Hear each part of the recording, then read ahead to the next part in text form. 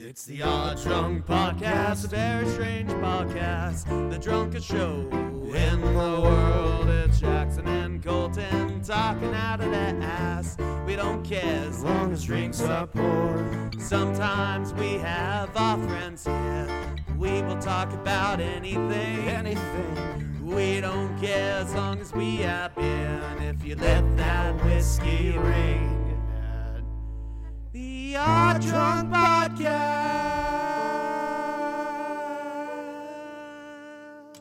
Hey everyone.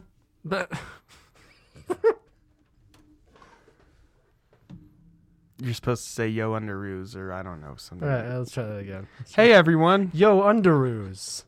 Spider-Man. Do a backflip. Backflip. I did one off screen. Whoa. Yeah, that was pretty cool. Whew, I'm winded. It was the fastest backflip ever, and in a chair.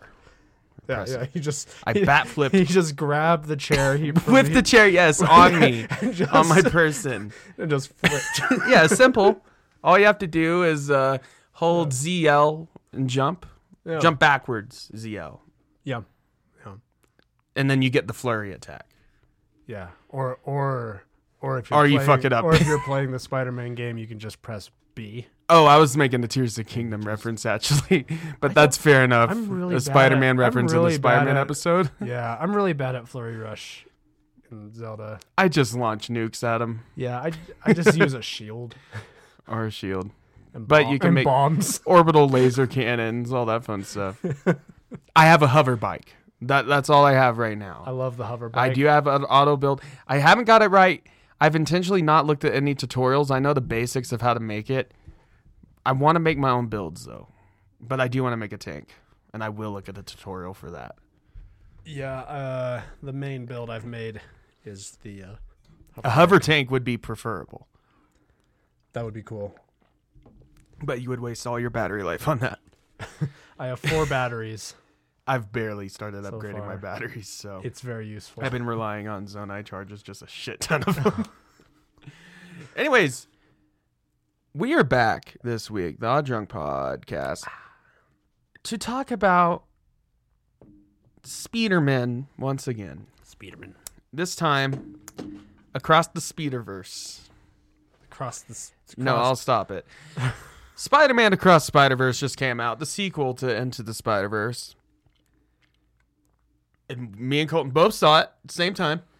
Yeah, Which is rare nowadays because of conflicting schedules and whatnot. it's difficult. So we both saw it in the same theater, so we both can have that same enthusiasm and energy that you would expect, or not expect, or maybe we wouldn't have it if we seen it at the same time. Maybe it's worse now. I don't know.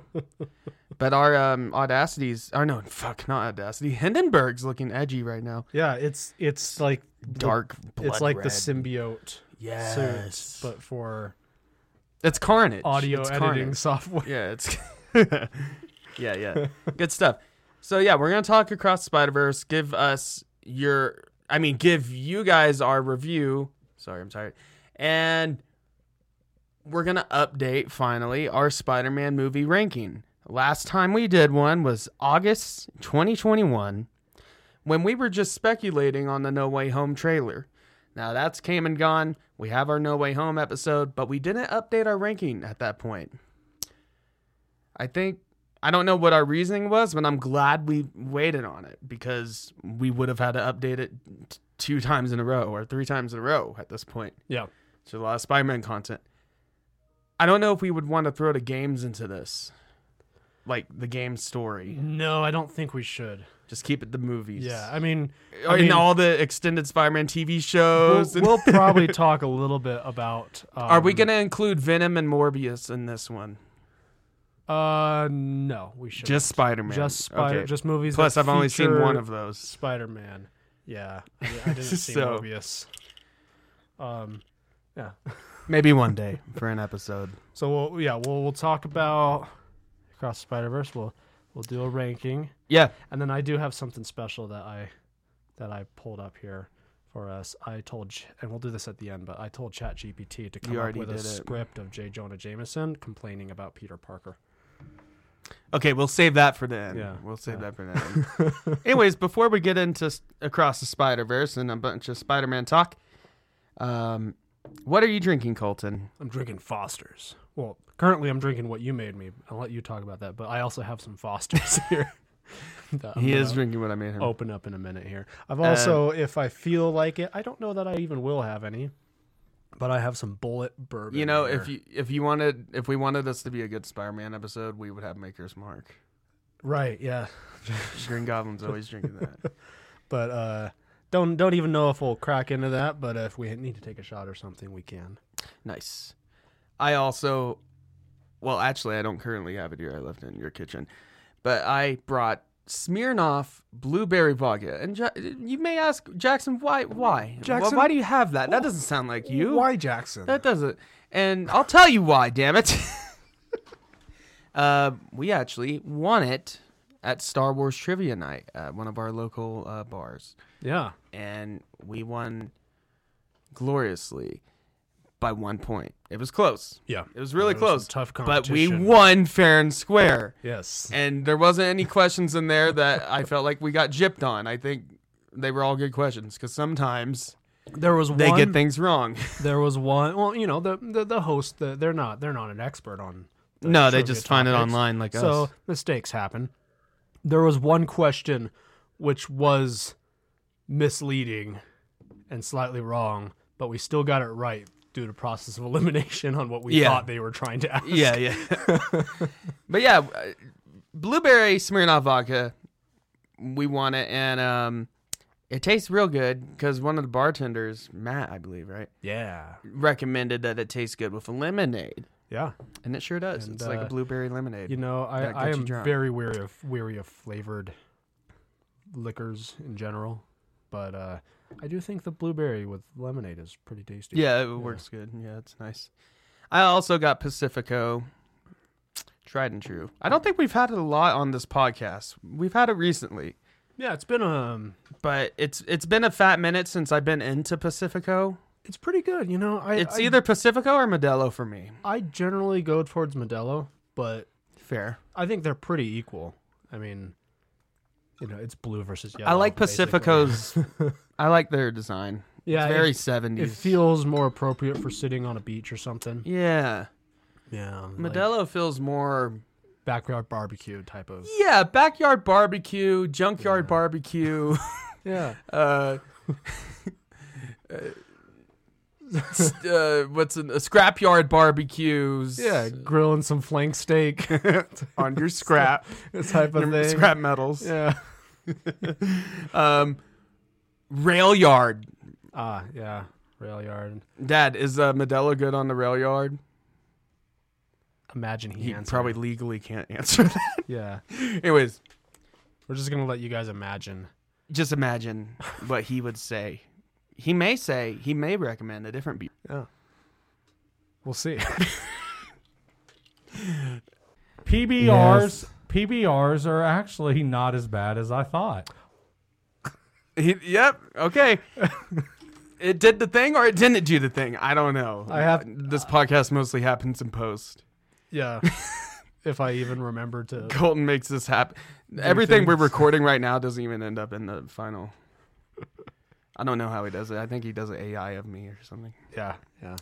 Anyways, before we get into talking about we sit around for a couple hours and talk, and then I just get an AI. and then you just throw it out. Yeah. I'm not even recording right now. Well, you're a liar because I see that you're recording, Colton. Yeah, but it's a new version of Hindenburg. You don't know what it's supposed to look like. That's true. It could look really different. Anyways, before we get into talking about Across Spider-Verse, so we did what we're drinking. We also have our new bit.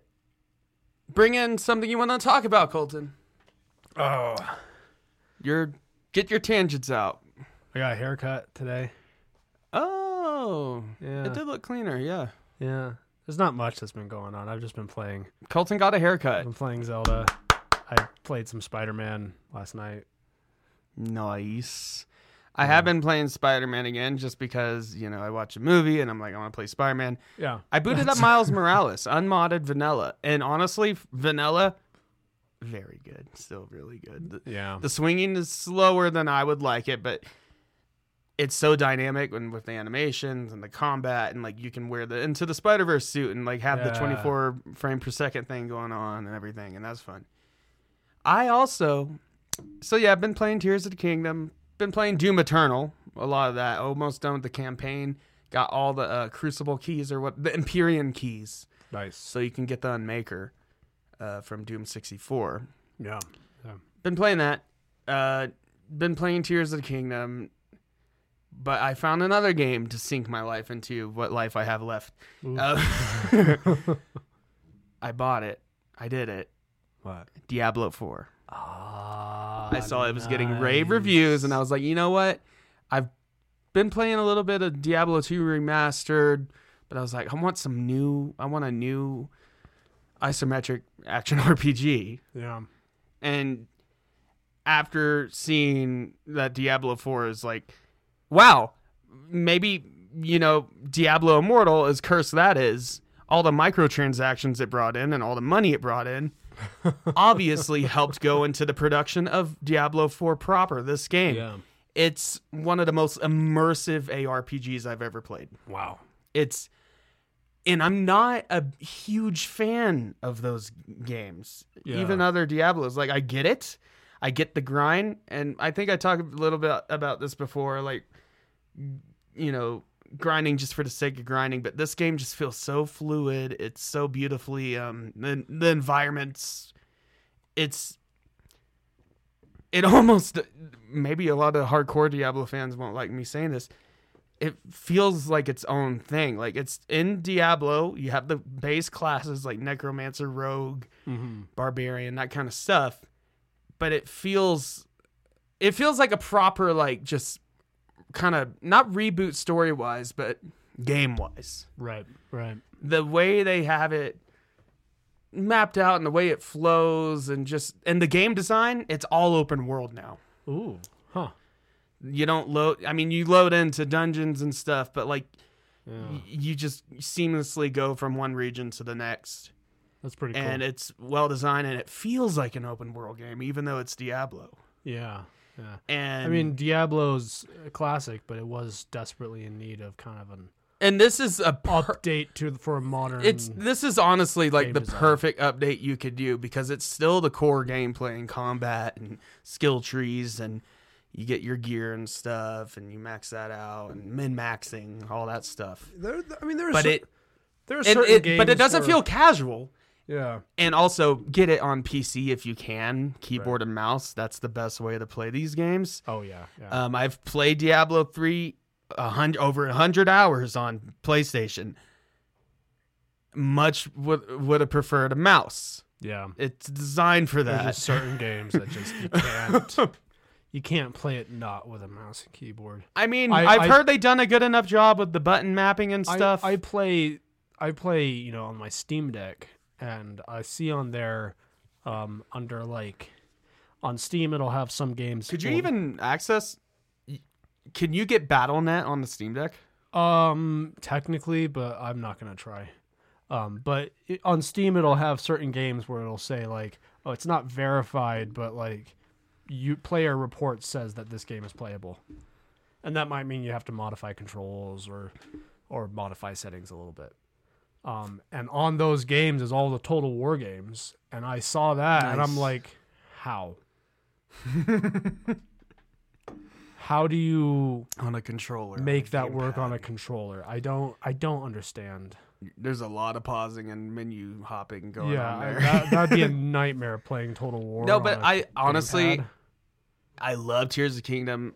Still very addicting, but I think Diablo 4, at least for me right now, might be a hair more addicting, just because I can sit back, just move my mouse around, press a button every once in a while on my keys. I do like games like and that. I'm just chilling and just enjoying the atmosphere. Like you can have a beer in one hand. And No, literally, you can play it with one hand. That's cool. If you want. I mean, you would only be able to map 2 abilities to your mouse unless you have one of those crazy.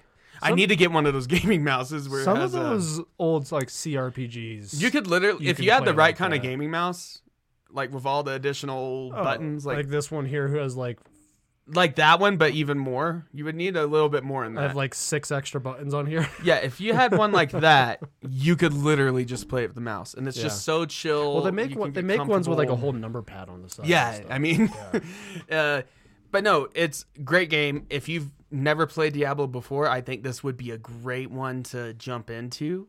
Nice. It's a little bit more user friendly, but it doesn't treat you like an idiot, and it's fun to make.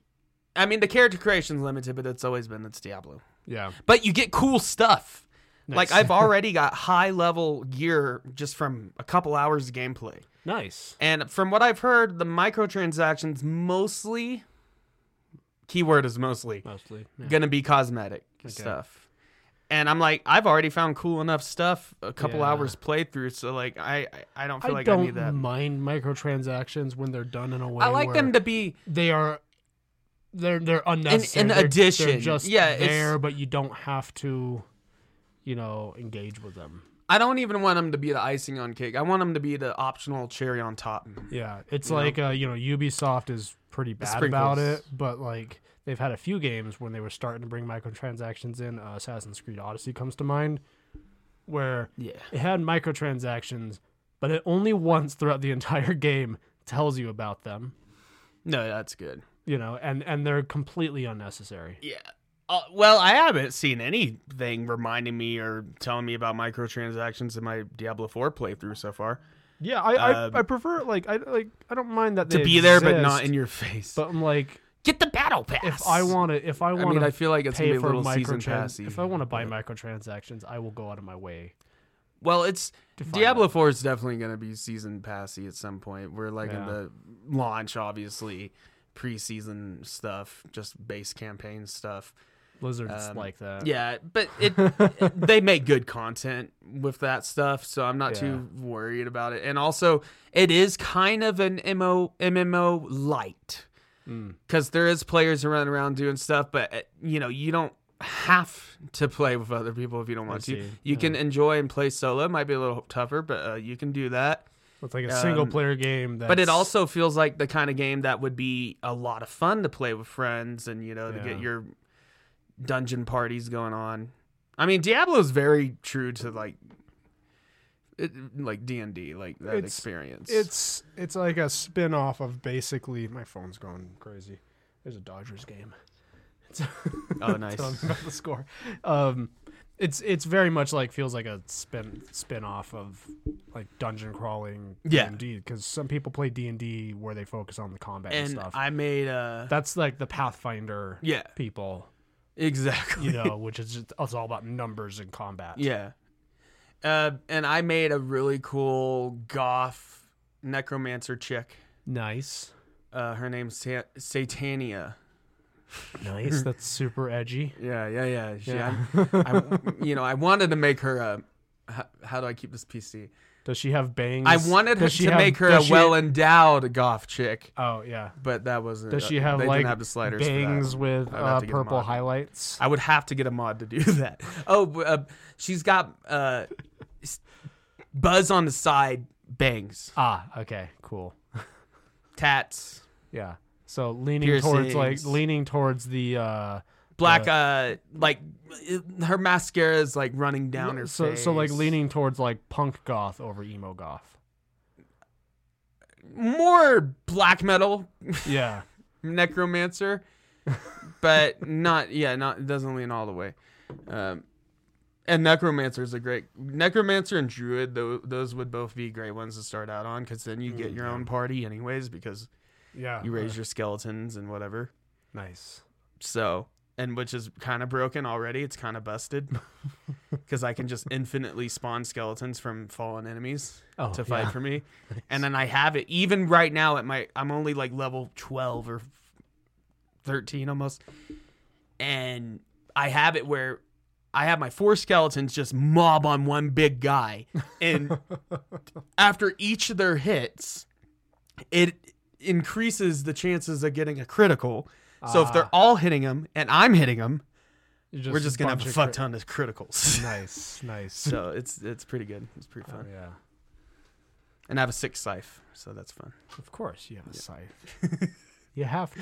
I would. It's mandatory. Anyways, I would recommend that game. It's a lot of fun, and definitely going to be an addiction. Anyways, let's talk about Spider-Man. I think it's about time. We've been pushing it off, even though we just did our Amazing Spider-Man 2 commentary. Check that out. Yeah, go listen to it. Or don't. If you just care about Across the Spider-Verse, you're at the right place. Yeah, because we also care about Across the Spider-Verse. In one word, Colton, and I'm going to count down from 3, and we both have to say it. How would you describe Across the Spider-Verse? 3, 2, 1, masterpiece. It's beautiful. Beautiful masterpiece. It's a beautiful masterpiece. Yep. It's a beautiful movie. This is going to be kind of a boring review from us because honestly, I there's only one issue. Well, The most exciting reviews is when we have issues. Honestly, there's only one issue I have with it, and it's kind of a negligible issue because I kind of like it.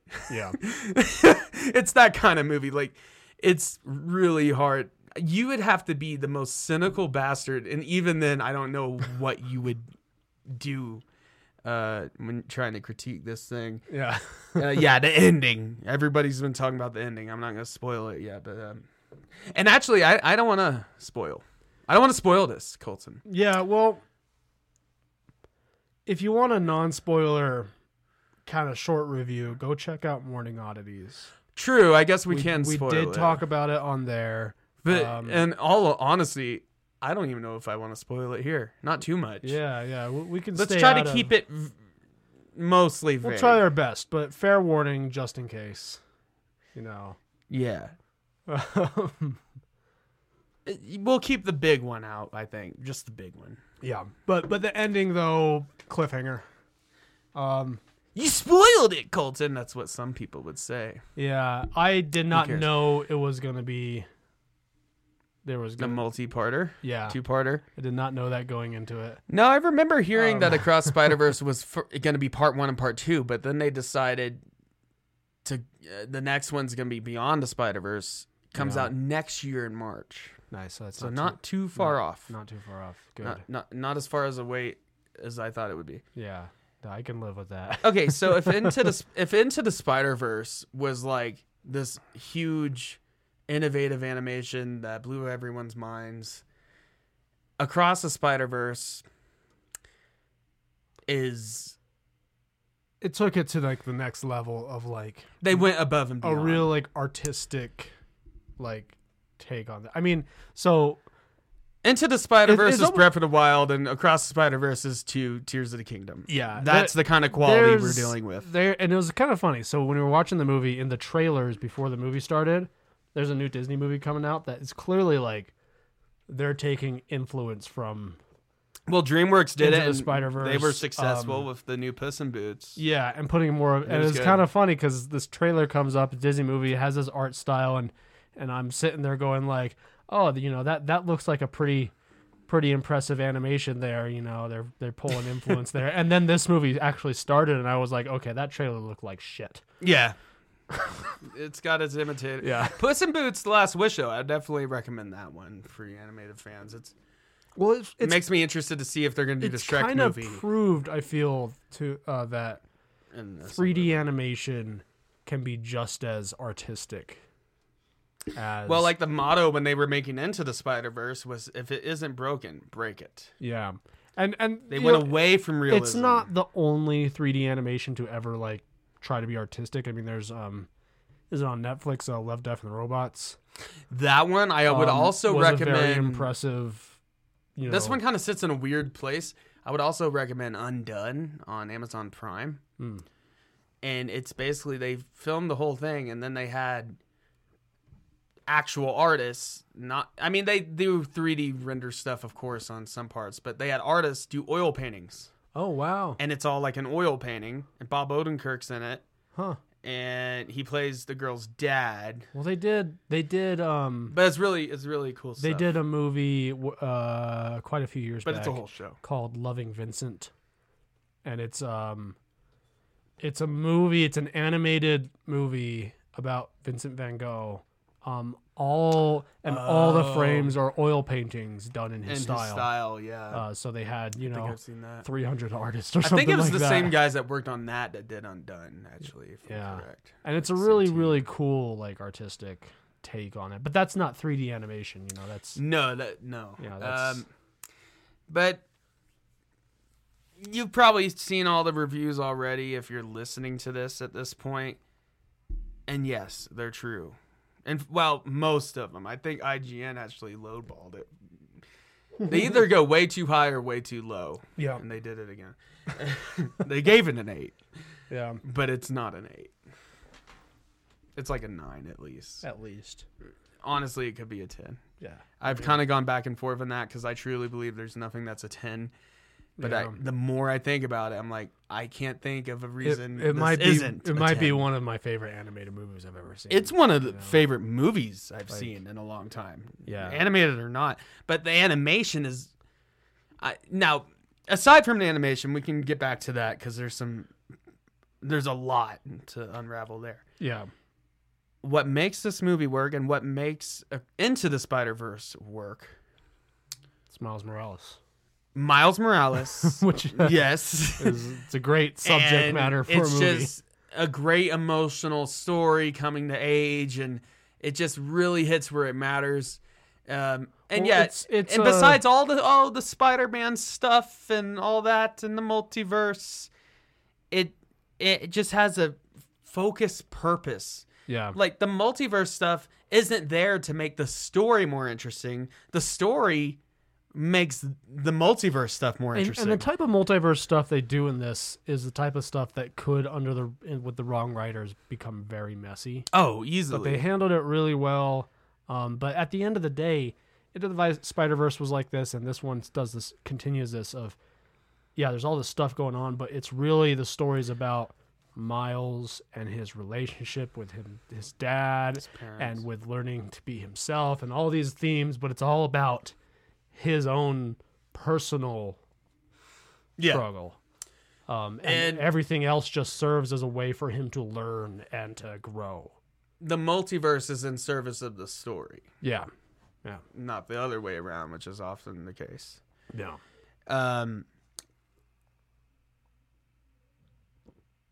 Oscar Isaac was great as Spider-Man 2099, by the way. I love it. I love yellow hair. Yeah. And Haley Steinfeld returned as Spider-Gwen, which she gets a way bigger part in this one. I love. She's practically a main character. I loved her part in this. The sequence towards the beginning that's focused on her is fantastic. Just, amazing! I was watching that, being like, "Damn, I could watch just a whole movie." Her universe, Spider-Gwen. This is cool. And if you think this is a spoiler, I'm sorry.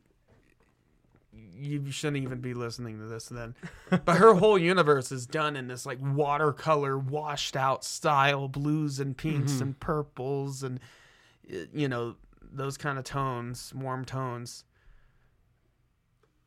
Beautiful. And what this movie really got me on, and this is what I told you when we got out of the theater, I was like, every frame could have been a poster, like an art piece of art. They made every scene entertaining, even if it was just a slow dialogue.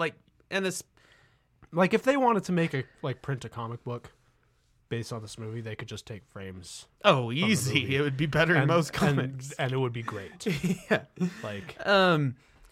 But no, this movie's beautiful, and the art. I mean, they do stuff I never expected with the different mediums and. They do a Lego thing. Yeah. They do a Lego thing. There's a Lego thing. Which the licensing was... Because I know Warner Brothers did the Lego movie. Yeah. So they must have had to pull some strings there. But they did a Lego thing. And that was good. The Spider-Punk. Spider-Punk was one of the best characters. He's got this... He's in that pasted newspaper type of Sex Pistols, Sex Pistols punk art style, 70s. Which was awesome. I finished a beer. Nice. No, Spider-Punk stole the show. Yeah. In his first appearance. I really, really liked Spider-Punk. Spider-Man India. I mean, I've been I've been running around in the Spider-Man game as Spider-Punk. Nice. It's just like, That's that always was a great cool. option with the guitar ability and everything. Yeah. Man, it's hard to critique. I mean, it's hard to I do a think review all when the you're voice just gushing actors over were it. fantastic. Yeah. in it. I mean, so Spider-Punk, I forget the guy's name. He was in Black Panther. He is the border guard guy in Black Panther. Spider-Man India He's also was in Get Out. Spider-Man India was in Deadpool, Dopinder. Oh, that makes sense. Ben Reilly was Andy Samberg. Which was perfect. Okay, let's talk about that for a yeah, second. okay. Scarlet Spider, the Clone Saga is like a big meme within the Marvel universe because Marvel took a big swing and a miss. Yeah. I mean, But we did get a cool character out of that. Ben Reilly, Spider-Man, Yeah. Scarlet Spider. And in the movie, he's animated just like a cel-shaded. I love I think I like his look the most, maybe. yeah, no. Just because it looks straight 90s. it looks like comic. it was pulled Just- right out of a comic book. Yeah, that just one. pulled right Like, out. But his character is just an idiot. And He's all he like about- goes to, he He's goes all in the about just alley, he's like, look at my well-defined muscular physique. investigate the alley. I'm in alley. Like he's narrating himself. Yeah, Is it's the great funniest stuff. stuff. It's great. There's also, I'm not gonna now. Let's not spoil this. Yeah. But there is live action references. Mm-hmm. Let's put it this way: like No Way Home connected all the movies together. This is also connected So I because want. it's the Spider-Verse. I kind of want to say something. So in this, and this isn't a spoiler because this was confirmed in Into the Spider-Verse. So Peter B. Parker in these movies, according to these movies, is Earth 616 Spider-Man. Is he? He is. Yeah. They and it was, I think it was So comic book. yeah. So it was hinted at, and Earth 616 is considered kind of like the mainline comics. Which it gets a little fuzzy. so- It gets a little confusing because but the MCU has claimed itself as 616. Yeah, so that's it's where- not. That's where I'm going with this. So the MCU is. They even say it in the movie. Spider-Man 2099's like, yeah, Earth 1999. don't get me started on Doctor Strange and that little nerd from Earth 199999. Yeah. So Yeah. So, but that's what the where I MCU was is. going, I kind of just liked this because this movie's just Sony, not working with Disney Marvel. It's an association. with- Yeah. So they imply in this that the Peter B. Parker is Earth 616 Spider-Man, and I think they confirm it. It's in a brief shot. They actually put it on screen in this movie.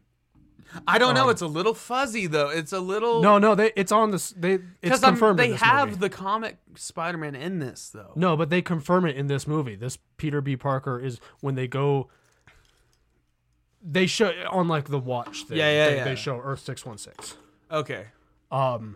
And the fact that they do that, they refer to the MCU as Earth 1999 or whatever it is, implies to me that the MCU canonically in the Spider-Verse is like the really conceited universe that thinks they're the main one.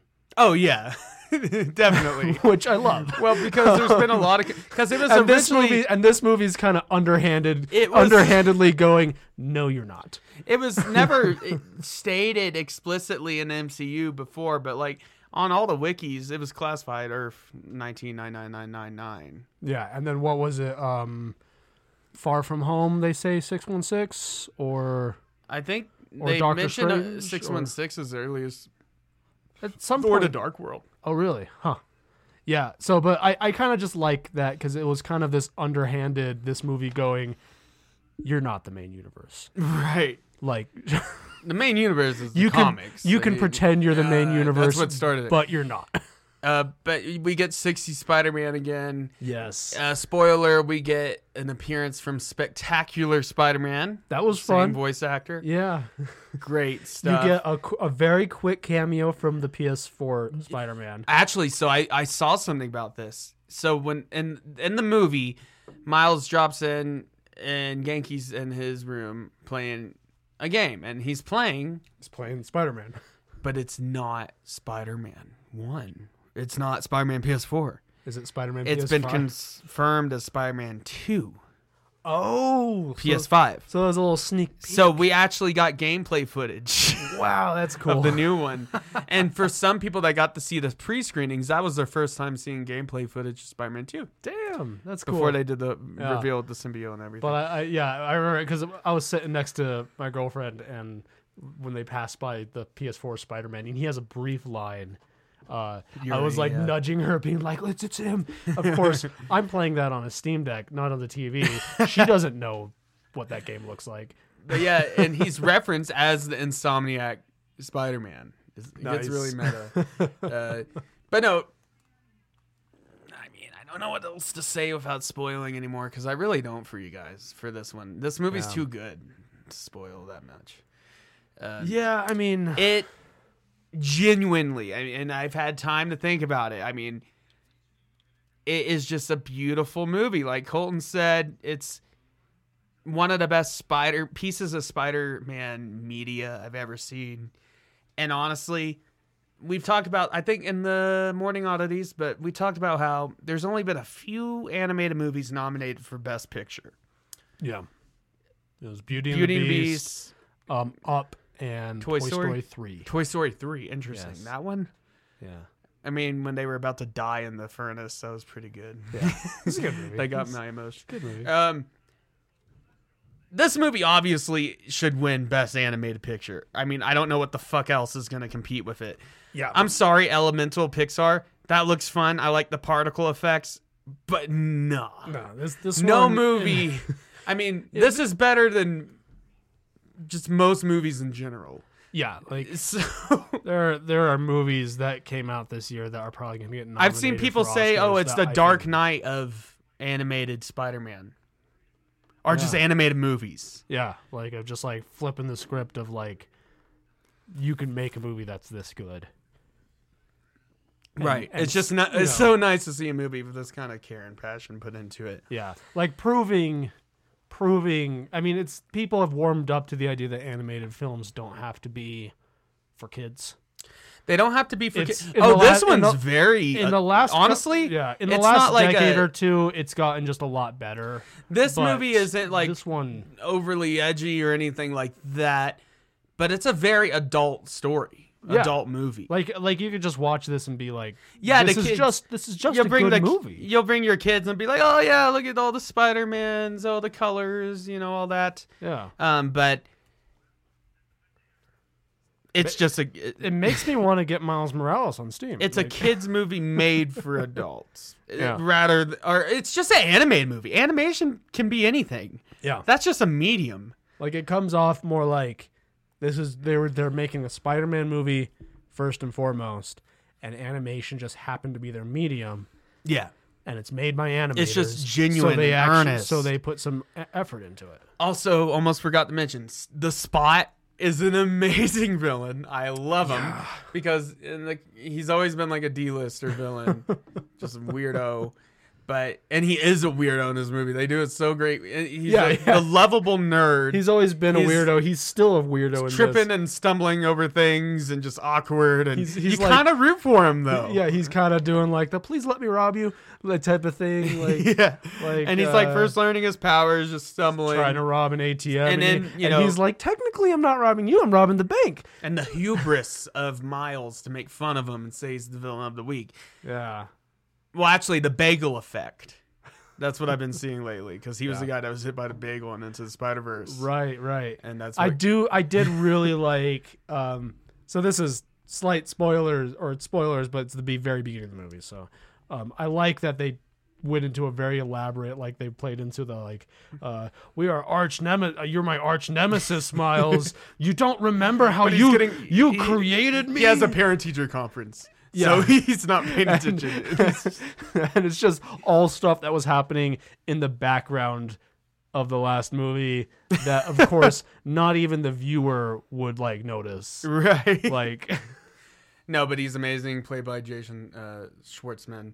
And But then he ends up becoming a real true threat, like bigger than most villains we've ever seen, honestly. Like an actual like Scarlet Witch, but if she succeeded, with the multiverse is in threat. And also another good villain is Spider-Man 2099. Yeah, he's great. Great secondary antagonist. You can, for me at least, I completely understood where he was coming from. Yeah, and the MCU's been playing around with the idea of, incursions and preventing universes from collapsing, and like my girlfriend was like I don't. She was like, I don't like him. He's so evil, and I'm like, he's not evil, but like I totally get why, because he definitely is lawful. Like he's an antagonist. he is a dick.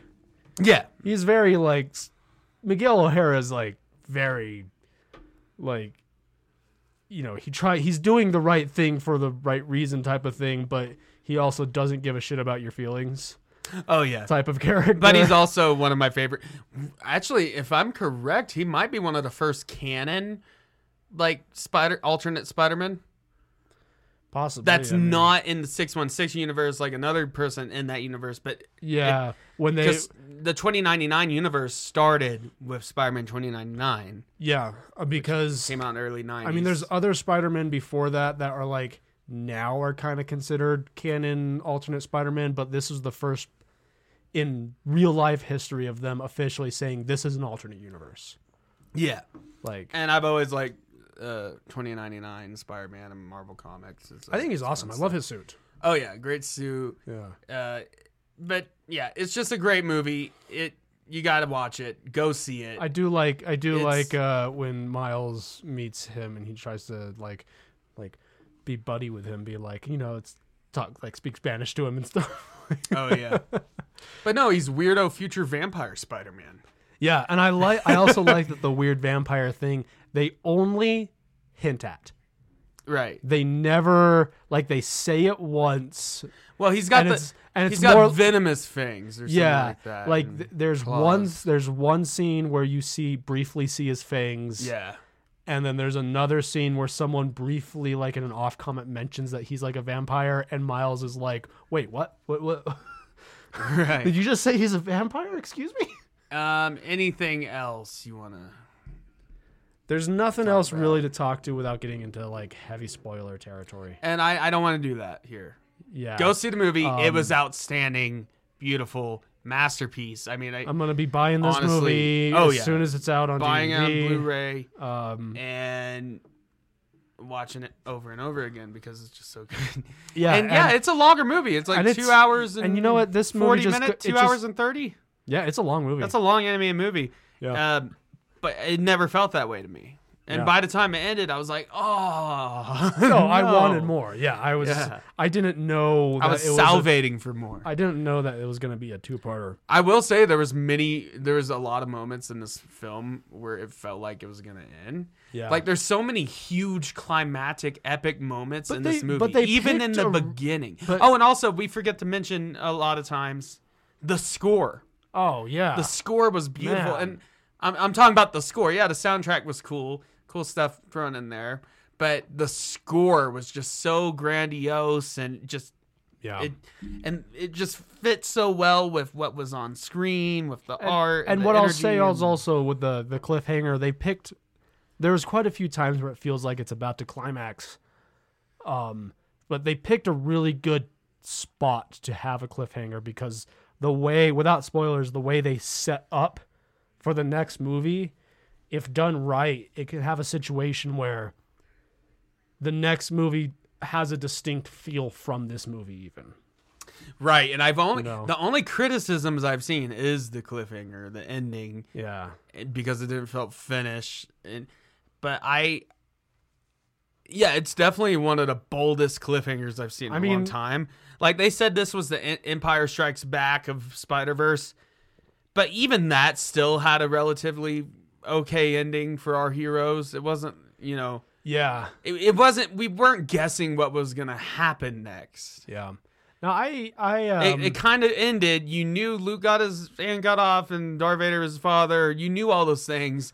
We're at a point with this movie where there's a lot we don't know, but a lot of questions. What I will say is that my final thoughts is that if the next movie is in the same tier of these first two movies, We'll have like the best Spider-Man trilogy. this is going to become Like definitely. in my top 5, probably my top 3 movie trilogies of all time. Oh, easily. Like, I mean, I'm the type of person that like at least once every 6 months, I binge all the Lord of the Rings movies in one sitting. It's right up there with I that. binge all the Indiana Jones movies in one sitting. And Yeah, if the that's funny you next say movie that, is kind because- of the similar tier, even if it's like maybe closer to Into the Spider-Verse and not quite, and this is the high, but still like in the same tier, this is going to be in my top 3 trilogies of all time. Oh, easily. Like the type of And movies that honestly- I'm gonna like once every 6 months hit you up and be like, do you wanna binge? I think the Spider-Verse trilogy. Right. I think this would be a great episode idea to try to. We could do like it on both spectrums. Mm-hmm. Think of your 1 out of 10 movies for the bad ones, Yeah. but then also try to think of your 10 out of 10 movies. A movie that you cannot critique. Yeah. And this is one of them. And I would also, thinking back on everything, I think Raiders of the Lost Ark might be one of my 10 out of 10 movies. I watched that again the other day, and yeah, I mean, I hadn't watched it in a while, but it just confirmed that yeah, Raiders of the Lost Ark is one of my favorite movies of all time. But I heard Dial Destiny's no so good. We'll But I'm see. still watching it. No We're one's go- stopping me. We're gonna watch it. I'm gonna wear my Indiana Jones hat. Yes. I don't own one, but I I wish have one that's if- kind of like If it. I owned an Indiana Jones I have hat, a- I would wear it. I have an Indiana Jones inspired fedora. Close enough. We're gonna be the nerds at the theater who are like dressed up in costume With our whip. and And a you- gun. and Just a gun. you Don't can do be that. sure. Yeah, don't bring a gun. Don't But you can be sure we'll talk about that one second. and don't shoot a guy when he's trying to have a sword fight with you. Yeah, don't shoot a guy because you have to take a shit. Yeah, because that is what happened. Yeah. Anyways, Across Spider-Verse, see it now. Stop listening and just see it. Go watch it.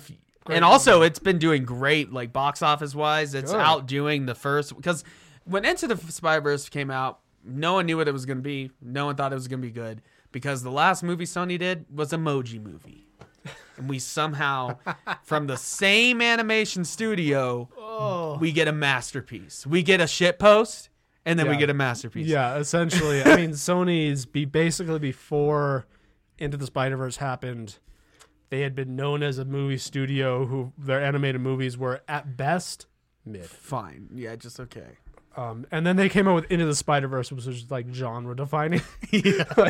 And it's like, well, okay, hold on, where the fuck did Well, this come now from? all the big studios like DreamWorks and even Disney, like you said earlier, are going to that style. Yeah. These stylized, kind of cartoony, but still 3D things. Well, it's like, I think it's a good thing because Puss in Boots looked like an oil painting for the most part, and then it Yeah. had those 20 frames Well, per second think, moments. I think that's a good thing because it's proving that the 3D style of animation, which is in many ways easier for Yeah. studios to do, way more cost effective.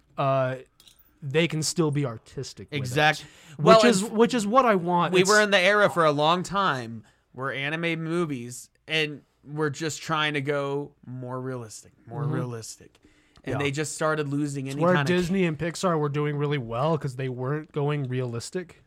but then they started going that way. And Yeah, but they started kind of losing- backed off a little It started bit. losing any kind of the soul. It's like, Yeah. why is it animated anyways? Like, just make it live action at that point. yeah, no, and I With think a little I think it's CG. great because I love animation. And animation's back, baby, in a big way. Because, And I this mean- movie's made. Now, I haven't looked up the recent reports, but its opening weekend, it made over 120 million domestic Yeah, and over 200 million worldwide, wow, which is nice. already outpacing the original, which only made like 350 total. Yeah. So this is, and why do I think I mentioned this on the Morning Oddities. I feel like I'm repeating myself, but you guys probably don't listen to that. And if you do, good.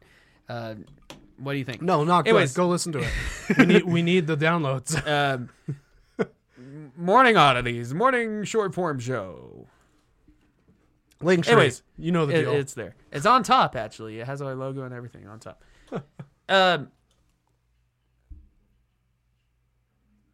I kind of lost my train of thought. Wait. Yep. We're gonna reach up into the sky. I'm reaching up into the sky, collecting my thoughts into the void. Into the void.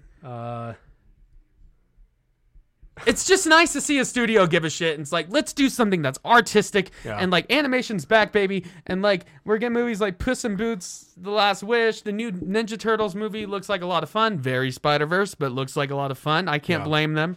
Well, it's the same feeling. Getting these movies out of Sony is the same feeling we got from like the Spider-Man games on the PlayStation. Was, you know, we're in an era the last 5 or 6 years of like game studios just not seeming to give a shit.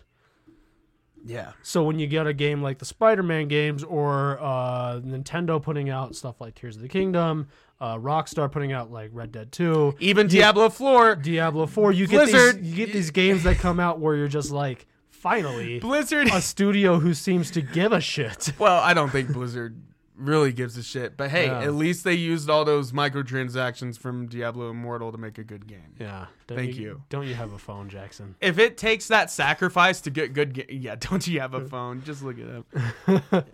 that was good stuff. But yeah, go see Across Spider-Verse. And like I said earlier, like how Into the Spider-Verse is like Breath of the Wild, and then Across Spider-Verse, Tears of the Kingdom. That's literally how it feels. Like, I still love Into the Spider-Verse. It's still amazing. You could still argue it's the best Spider-Man movie, and we're going to get to that. Yeah. But Across Spider-Verse even beats that. Yeah. But not in a facetious way. Like, it's convinced me. It's absolutely convinced me. Not that I wasn't going to do this anyway, but it's convinced me that when I finish playing Spider-Man on my Steam Deck, I have to get Miles Morales. Yeah. You have to start modding it, though. Yeah. But yeah, Across Spider-Verse, amazing. Definitely recommend. So now it comes to the time where we have, 10 Spider-Man movies now? Something like that. We have the original Raimi 2, trilogy. 3, 4, 5, 6, 7, 8, 9, 10. 8 live action and then 2 animated. These theatrical animated ones. Yeah. Okay. Yeah. So in our previous ranking, let's go over it real quick. Okay. On our Spider-Man episode or whatever it was called back then. Too many Spider-Men? I don't know what we call it. Itsy Bitsy Spider-Man? Oh, that's what it was. Yeah. Pulling that from the cobwebs in the back of my mind. So here's our previous ranking, and is this the exact ranking we did? Because it's kind of fucked. Anyways, I don't remember if this is the exact one, but this is how I was disagreeing on a couple. This is how I posted on the Instagram. First, we have the Amazing Spider-Man. We put that at the worst, which that's definitely going to change after recent rewatches. Yes. We have Amazing Spider-Man 2. I think that was something we heavily disagreed on between you and me. Yeah, because I remember arguing for the first one, and you were like, no, it was boring and whatever. I don't remember what you said. I remember arguing for the Amazing Spider-Man 2 to go above. Yeah. Yeah. It did. Yeah. So you won. I did win that. And then we get Spider-Man 3, which that's mostly right. Spider-Man 1. We put it that low? Seriously? Yeah. We put Spider-Man Homecoming over Spider-Man 1. That's next. We'll have to reevaluate this. And then Spider-Man Far From Home. Yeah. That one's a little weaker for me now. I still really like it. I still like it. And then we have Into the Spider-Verse. And then we have Spider-Man 2. And that's another one we argued a bit on. But things are going to change. Things are going to change, yeah. So let's just start. The only 2 of these movies I have not watched within the last month is Far From Home and No Way Home. Let's because they've all been added to Disney Plus, and I also picked up a DVD of Into the Spider-Verse, so I've seen all of them. Are we doing a tier list thing or ranked in order like last time? We should rank them in order like last time. Okay. Yeah. Consistency. Brand consistency. Worst Spider-Man movie. Let's go. Amazing Spider-Man 2. It really hurts to say it because honestly, it's not the worst movie I've seen. It's not even maybe... Check out our commentary last week. I had fun with it. There's some great Spider-Man moments. Great Spider-Man moments. Andrew Garfield's great. I actually, Emma Stone's good. I used to say that I thought Andrew Garfield's Spider-Man was very mean, and Not as much. As there are you thought. there are scenes where he's quipping when he should be actually saving civilians. But he's not mean-spirited. But there's also scenes where he's helping fix a He's little kid's fixing a kid's- science project. Yeah, that kind and of stuff. I'm like, actually, he's a very, very good Spider-Man, I think. Yeah, this isn't our ranking of who's the best Spider-Man, by the way. Don't misconstrue that. No, and that's why I feel like this movie it has to be towards the bottom, because there's redeemable things, but the plot is all over the place. Well, overall as actually, a there's movie- too many plots. Yeah. You have the secret train and everything, and his dad, and the secret agent stuff in and the the beginning. secret train thing doesn't And go it doesn't do anywhere. anything. It just hints to the next movie, which Yeah. never happens. You have the whole basement of villain origins, which it ends up We didn't talk amounting about to nothing. we didn't And- we didn't talk about this on our commentary. I hate the basement of villain origins. Right, yeah. Because it implies so the thing that makes the best Spider-Man villains so good is it that implies Dr. Octopus just put on the bat pack. yeah, like- it's what makes the best Spider-Man villains are the ones who are people who were either They're scientists. They were They're trying either to do something good for the world. yeah, they or, were you either know. good guys or at the very least morally questionable but not bad guys, and they were turned crazy. Yeah, exactly. You know, But no, you just speaking strap of on a backpack. Norman Osborn with Yeah. he's morally questionable in the first place, but Well, actually, I rewatched that one recently, and I have a little bit more to say about it. Actually, yeah. But I would agree. The implication that it's some like secret organization that's just like hiring people. I to would be- have to agree that Amazing Spider-Man 2 is the worst. Yeah. It's just too much plot, juggling too many villains. And there's another movie that also did very similar things, but it had it had a narrative through line. Yeah. I think we know the one I'm talking about. This movie has no narrative through line. That's it's the all over the biggest place. problem. And you have the cringeworthy acting from the guy that plays the new Harry. Because- he doesn't even call himself New Goblin. I mean, what's the point? He doesn't even have a snowboard. Yeah, I mean, lame. He's not even just a rad. freak, He's just a weird goblin man. which is what he should be. And honestly. not but even not like the good version of yeah, that. like more like Danny DeVito weird goblin man. But actually, I would prefer Danny DeVito weird goblin man over that. Danny DeVito's Mexican Goblin. That'd be amazing. happen. And it'd just be him. He just burst through the door. He'd be like, "I'm a goblin man." But yeah, Amazing Spider-Man 2 at worst. That's not saying it's bad altogether. It's not. I mean, I there's- think here's a disclaimer: every movie on this list is a movie I would happily watch Right. Well, it's Spider-Man. because I love Spider-Man. He's my favorite superhero. Yeah. So You Amazing know? Spider-Man 2 at the worst. That's okay. Let me write that down. I think going on record, I was wrong to argue for it in the last. Well, your argument, and I do see your argument here. At least from what I remember, your argument was basically at least it's more fun than the first one. It is more fun. I do think it's more fun. But does more fun always mean better? But with subsequent rewatches again, I think it's the biggest cringier, issue. it's cheesier. I just think the biggest issue is there's no narrative through line. yeah. Spider-Man doesn't learn anything. You know, Well, he learned not to date Gwen Stacy when Ghost Dad told him not to. Ghost Dad drink. Because then she dies. Yeah, drink for Ghost Dad. That's just gonna be a Also, thing. that's another fucking wild part of this movie. Yeah. Ghost Dad. There's no explanation. I think that needs to just be a thing in the podcast from now on. If the term Ghost Dad ever comes up, Or if the we words have to Ghost and drink. Dad come up Yeah. in one sentence. Yeah, we have to drink. So yeah, we have the Amazing Spider-Man 2 at the worst. And by the way, I love his suit. Don't at me Fantastic like amazing suit. Great suit. But that's not enough to save this. No, like I said, there's a lot of redeemable things about the movie, and it is fun because of some good scenes and things like that. But yeah, I mean, Peter doesn't have any sort of character arc in it. No.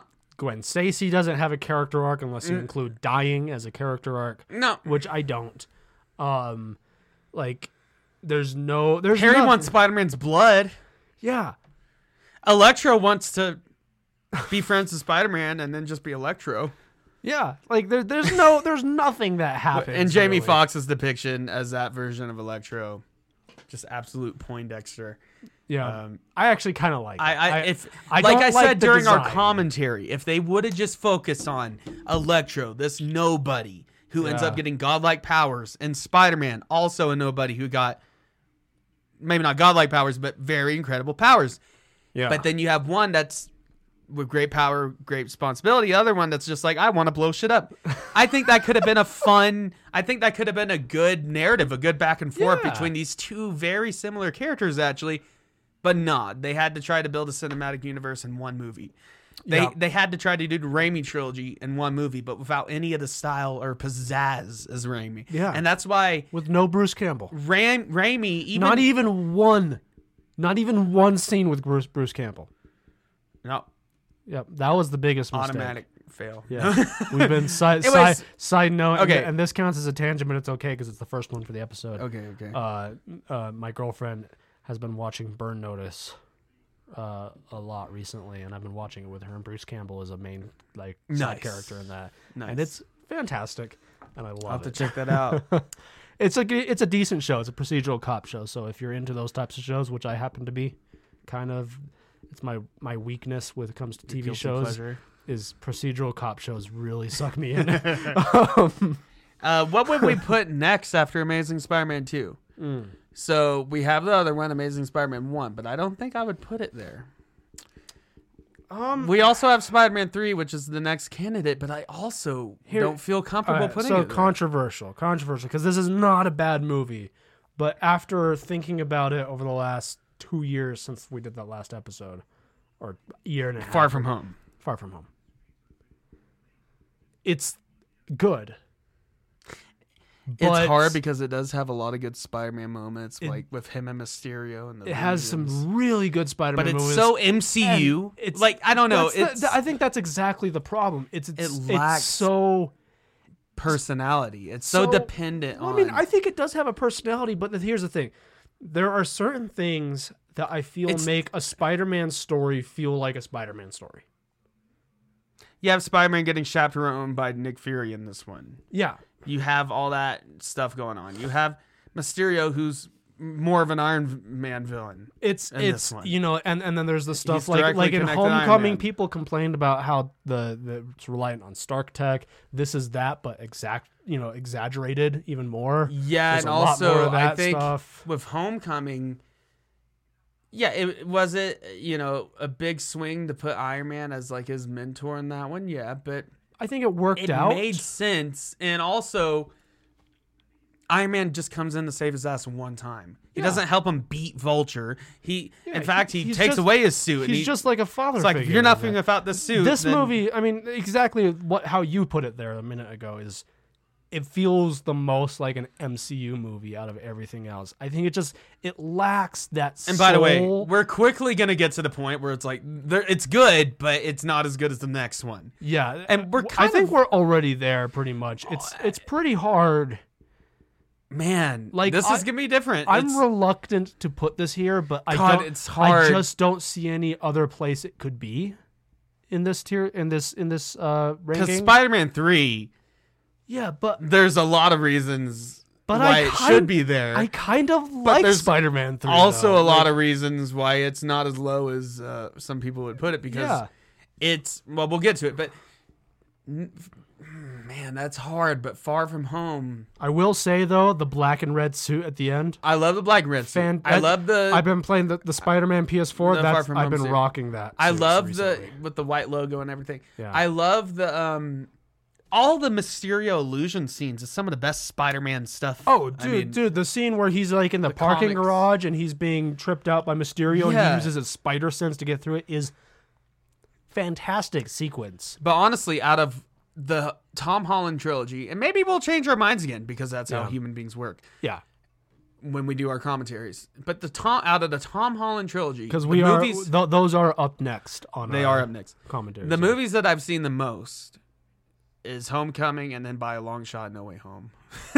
Yeah, Same. But No Way Home didn't. It's also MCU-y, but it redeems itself in the third act. there are things about No Way Home though that make it feel not as MCU-y as this. Yeah. And we'll get to that when we talk about. But Far From Home is a little too MCU. It is. It's just. It's not a focused Spider-Man story. It feels like much. It just feels like an MCU movie, like kind of like how Captain America: Civil War has the Captain America like logo on it, but it's really an Avengers movie. And Captain America's still got great moments in that movie. Yeah, That's it's nothing. great it's movie. Still great, but it's an Avengers movie. Let's be honest. You can't avoid that. And Spider-Man: Far From Home feels like it almost was an Iron Man movie, but they're like, oh yeah, he's dead, so let's put Spider-Man in it. Yeah, that's kind of what it felt like. Yeah. Because Mysterio, his whole origins was from hating Stark. Yeah. Yeah, they have the kid from Because Stark called his technology barf and whatever. Yeah, and the kid who from Christmas a Story is in it because he was in he was in Iron Man 1 and now he's in this.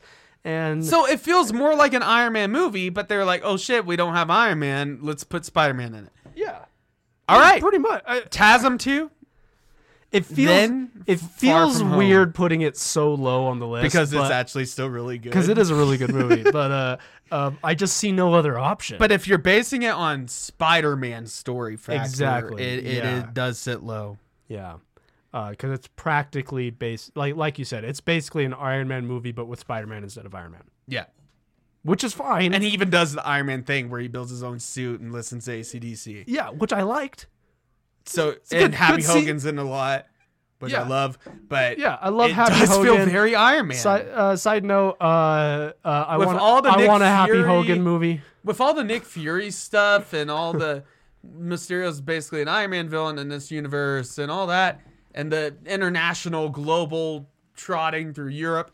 Yeah, it does feel like an Iron Man movie. Yeah, but they just threw Spider-Man in. So that's. I think we are by in agreement. default. It's not a good Spider-Man movie. Yeah, it's a good movie. Good movie, but not a good Spider-Man. It just doesn't work the way the other ones It doesn't do. make me feel that. It's get up and do it yourself. It's the most out of place. Yeah, it is out of place. Right. Next, so we have. Hold on, we're gonna take a quick break. Okay. All right. Back from my break. In our last ranking, we were really hard on the Raimi trilogy.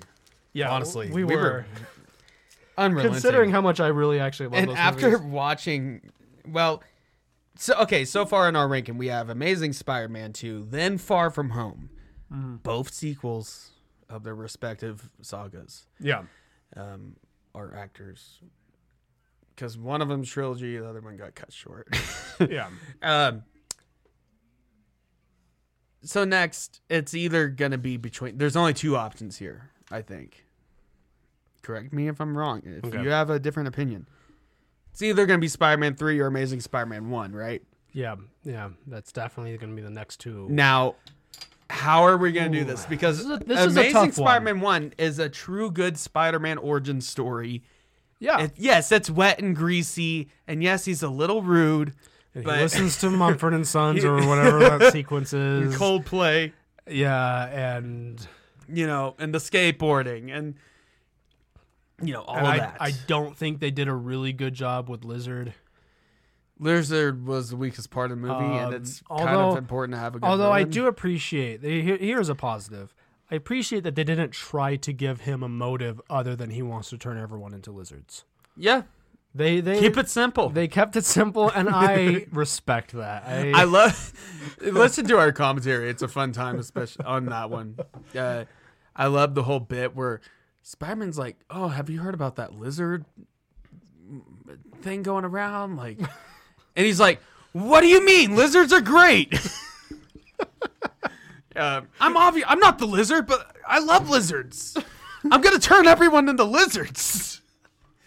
And he's like, wonder who this lizard guy is. Yeah, I mean, is it the guy that's been talking about lizards this whole movie? This professor that's been working on genetic technology to give people lizard DNA? Nah, I honestly, I think with a little bit of a different direction, a little bit of a different design, a little more of a campy feel to the whole movie, Lizard would have been great. Right. Because the lab coat.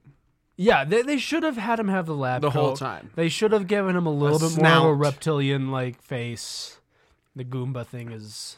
Well, they went with the flat one so he could be more expressive and whatever. I'm over it for the most part. It's fine. Like after watching it, I'm like, it's not they super upgraded distracting. They upgraded it a little bit in No Way Home. It's a little cooler. It's not distracting, but it was a missed opportunity, I think, for something that could have been better. But Andrew and Emma Stone's chemistry, really good.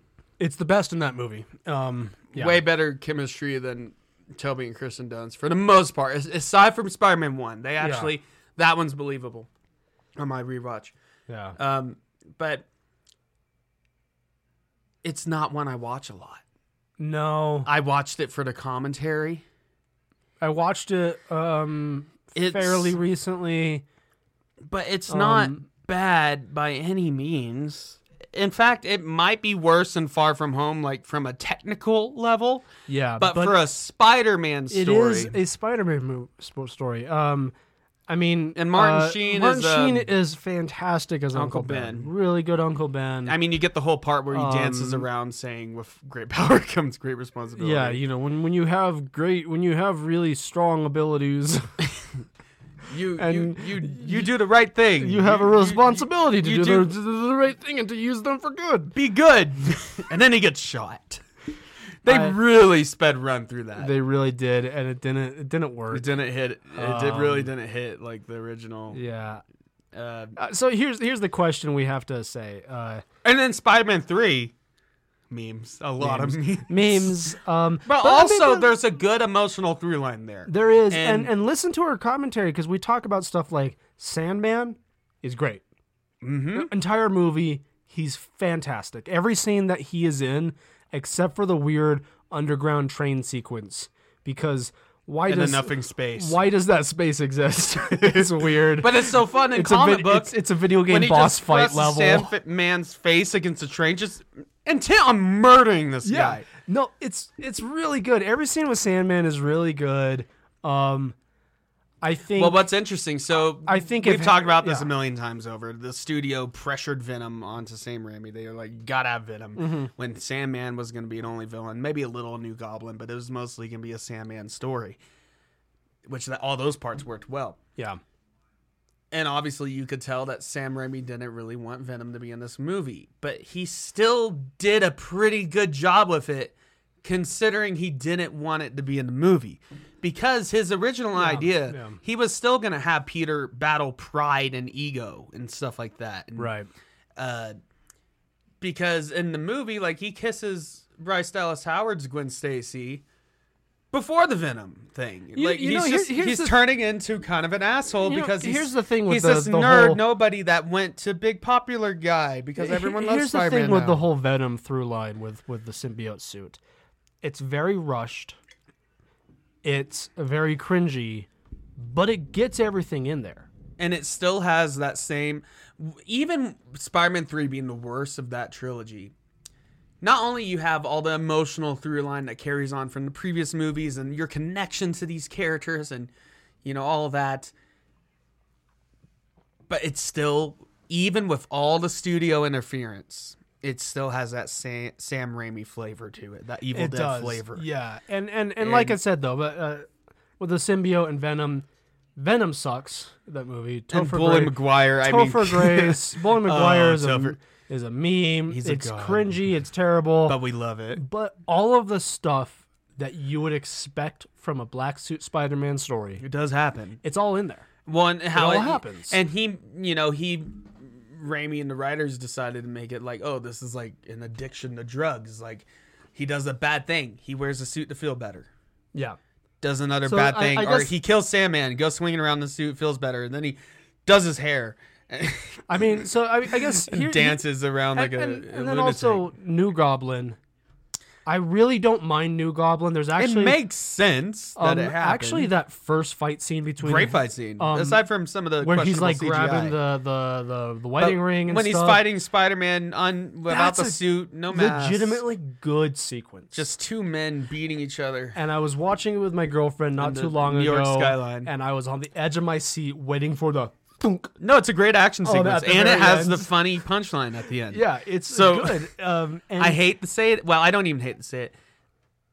Spider-Man, Amazing Spider-Man 1, yes, it has that emotional core. I like Sally Field as Aunt May, by the way. Yeah, Rashid's yeah. a good Uncle Ben, and he could have been a great Uncle Ben. They rushed if his they plot given line, him- but great actor. He did a It was really just good rushed. job. Yeah.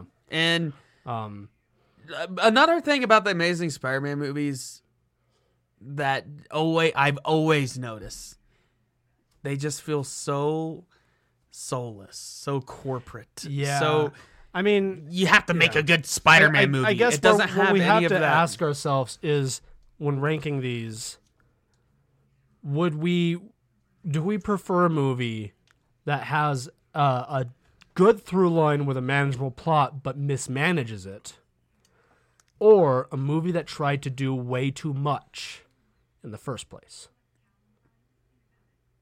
Because that's what these come down to, I think. I think Amazing Spider-Man had a very good through line, but had a lot of swing and a miss. I'm leaning more towards Spider-Man 3. And Yeah. maybe it's a little unfair, but it has what it's got working for it is it's still got that Sam Raimi energy, the cinematography. And it's got 2 movies behind it. It's got 2 movies behind it, so you fully understand Well, like, the journeys of New these characters. New Goblin. The journey of Peter. New Goblin, I legitimately don't mind New Goblin because he's been a character since Spider-Man. Right, and it makes sense. So because and he wants you, revenge and on you have Spider-Man. throughout the entirety of Spider-Man 2 him going, "Where's Spider-Man, Peter?" No, so it made sense. It didn't just come out of nowhere for the sake of it. And even as cringy as it gets, you know, when you see our hero who's overcome Doc Ock, Green Goblin, and his own inner hubris and doing the right thing, you know, I have when, an when you easier see him time- fall, when you see him hit MJ, and I have all an that, easier time rooting for Toby. when than you I see do- him fall, you're like, wow, look at where we are now. And then Yeah. you see him realize that. And what I like about the movie, though, he's like, yeah, I got to get this fucking suit off. But you never see him blame it on the suit.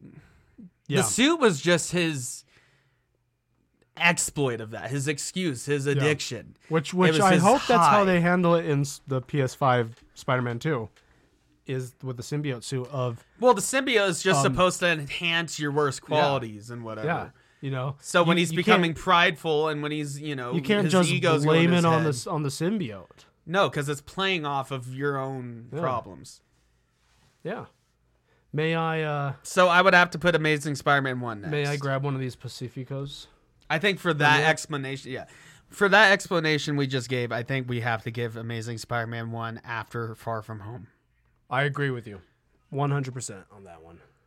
Let's see. And then Spider-Man 3. Yes. I'm not going to be as ballsy to like claim that it's like behind Into the Spider-Verse or something. I'm not feeling that ballsy today. Good skill, being able to open a beer bottle with a comb. I could have asked you for your bottle opener, but A beard comb, too. yeah. I side tangent. This is the second one. I'm sorry for 2 tangents. putting this on us two already. They're both from me. I remember back when I was still a church going boy. When I was in high school, I went on like a trip with some church people to go surfing, which is a really Nice. weird thing, like going surfing with a bunch of Mormons. Mormons, yeah. But we went to a Mexican restaurant afterwards, or like this little. It was more like a taco truck, and I remember one of them had like a Aritos, you know, and they were trying to open it, but no one had a bottle opener, and I was like, I got you, and I did the thing on the edge of the table where I opened it like that, Nice. and gave it back to them, and I remember having a few of them like looking at me like, why do you know how to do that? Now Like, we know. None of your business.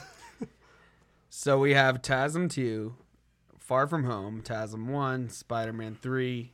What comes after Spider-Man 3? So what do we have left? We have Spider-Man 2, we have Spider-Man 1, we have Into the Spider-Verse, Across the Spider-Verse, No Way Home, and Homecoming. Yeah. This is where it's gonna get tough from here. Very, very tough. This is the point where we are really going. I already know my answer.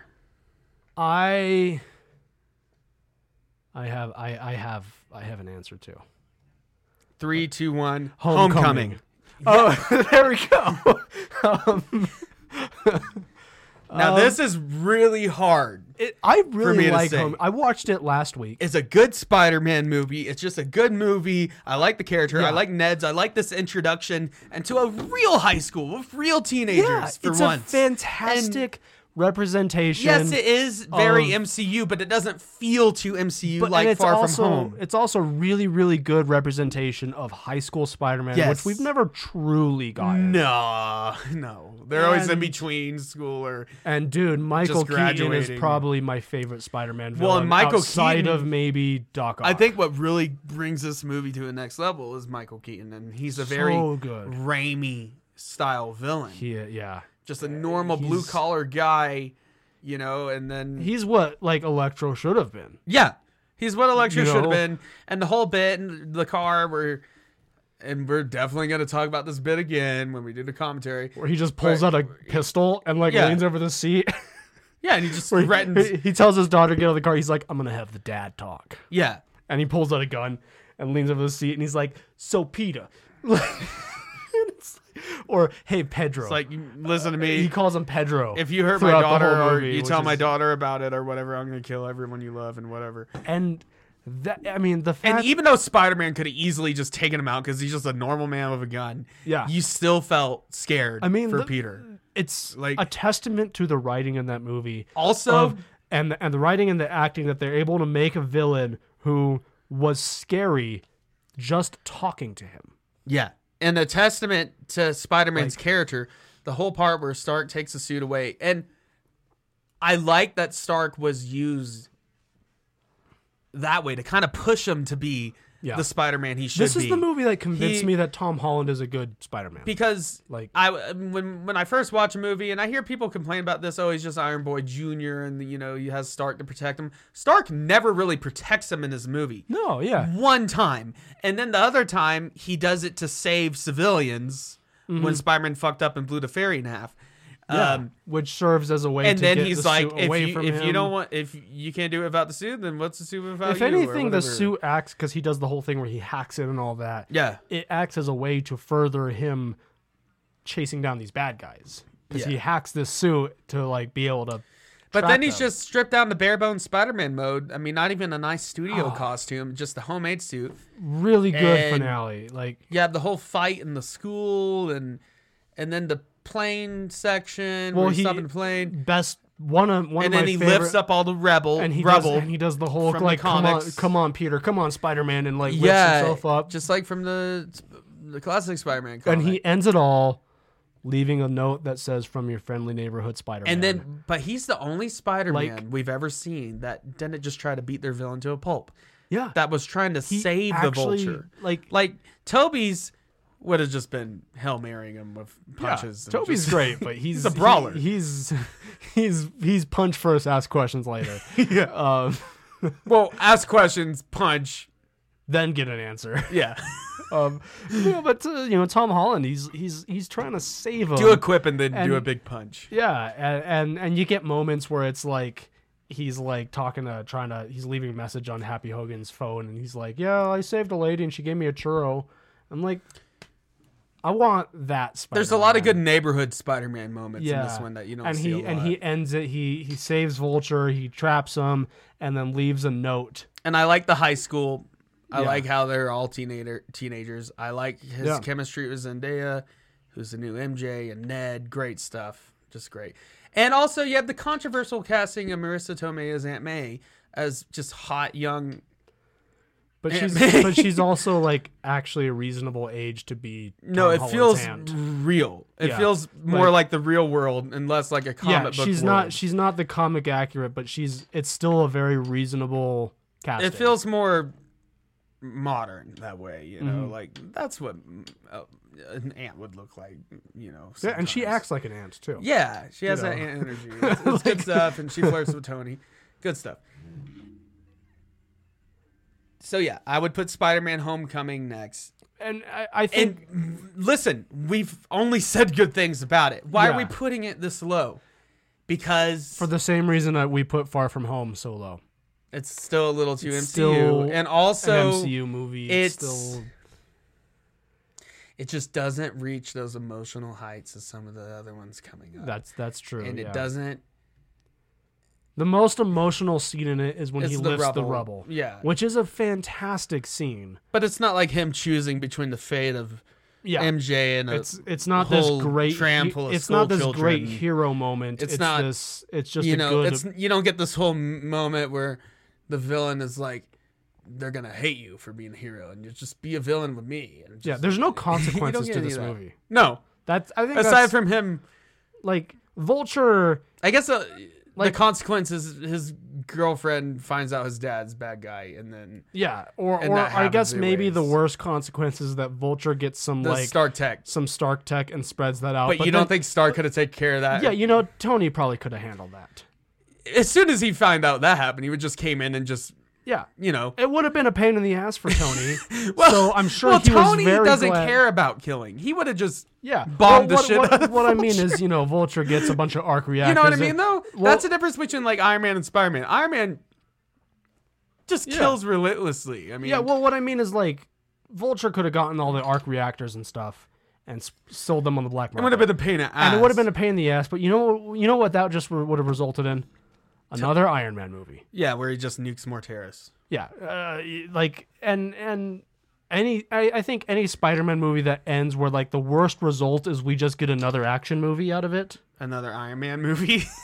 Then Like, it's not. That's not good enough like stakes. Like, MJ was never in danger. Yeah, no. Which I mean, I'm glad. Ned was in danger of embarrassment when he said the porn well, thing. I- That was I pretty am good. The glad- porn, when the teacher asked him what he was doing, and he was Yeah. just like, porn? I do really like Great that they moment. didn't do a damsel in distress with Zendaya. No, that's because been it's- done. it's over and overdone. We over. don't and need it's that already shit been done anymore. right. It's Yeah. already, stop. We don't need that shit anymore. We need, Zendaya way- doesn't need to be there And I'm just to glad be she wasn't. saved. Anyways, No. Spider-Man Homecoming after Spider-Man 3. Yeah, great movie. It is better than Spider-Man 3. It is. Yes. Technically, it's much better, but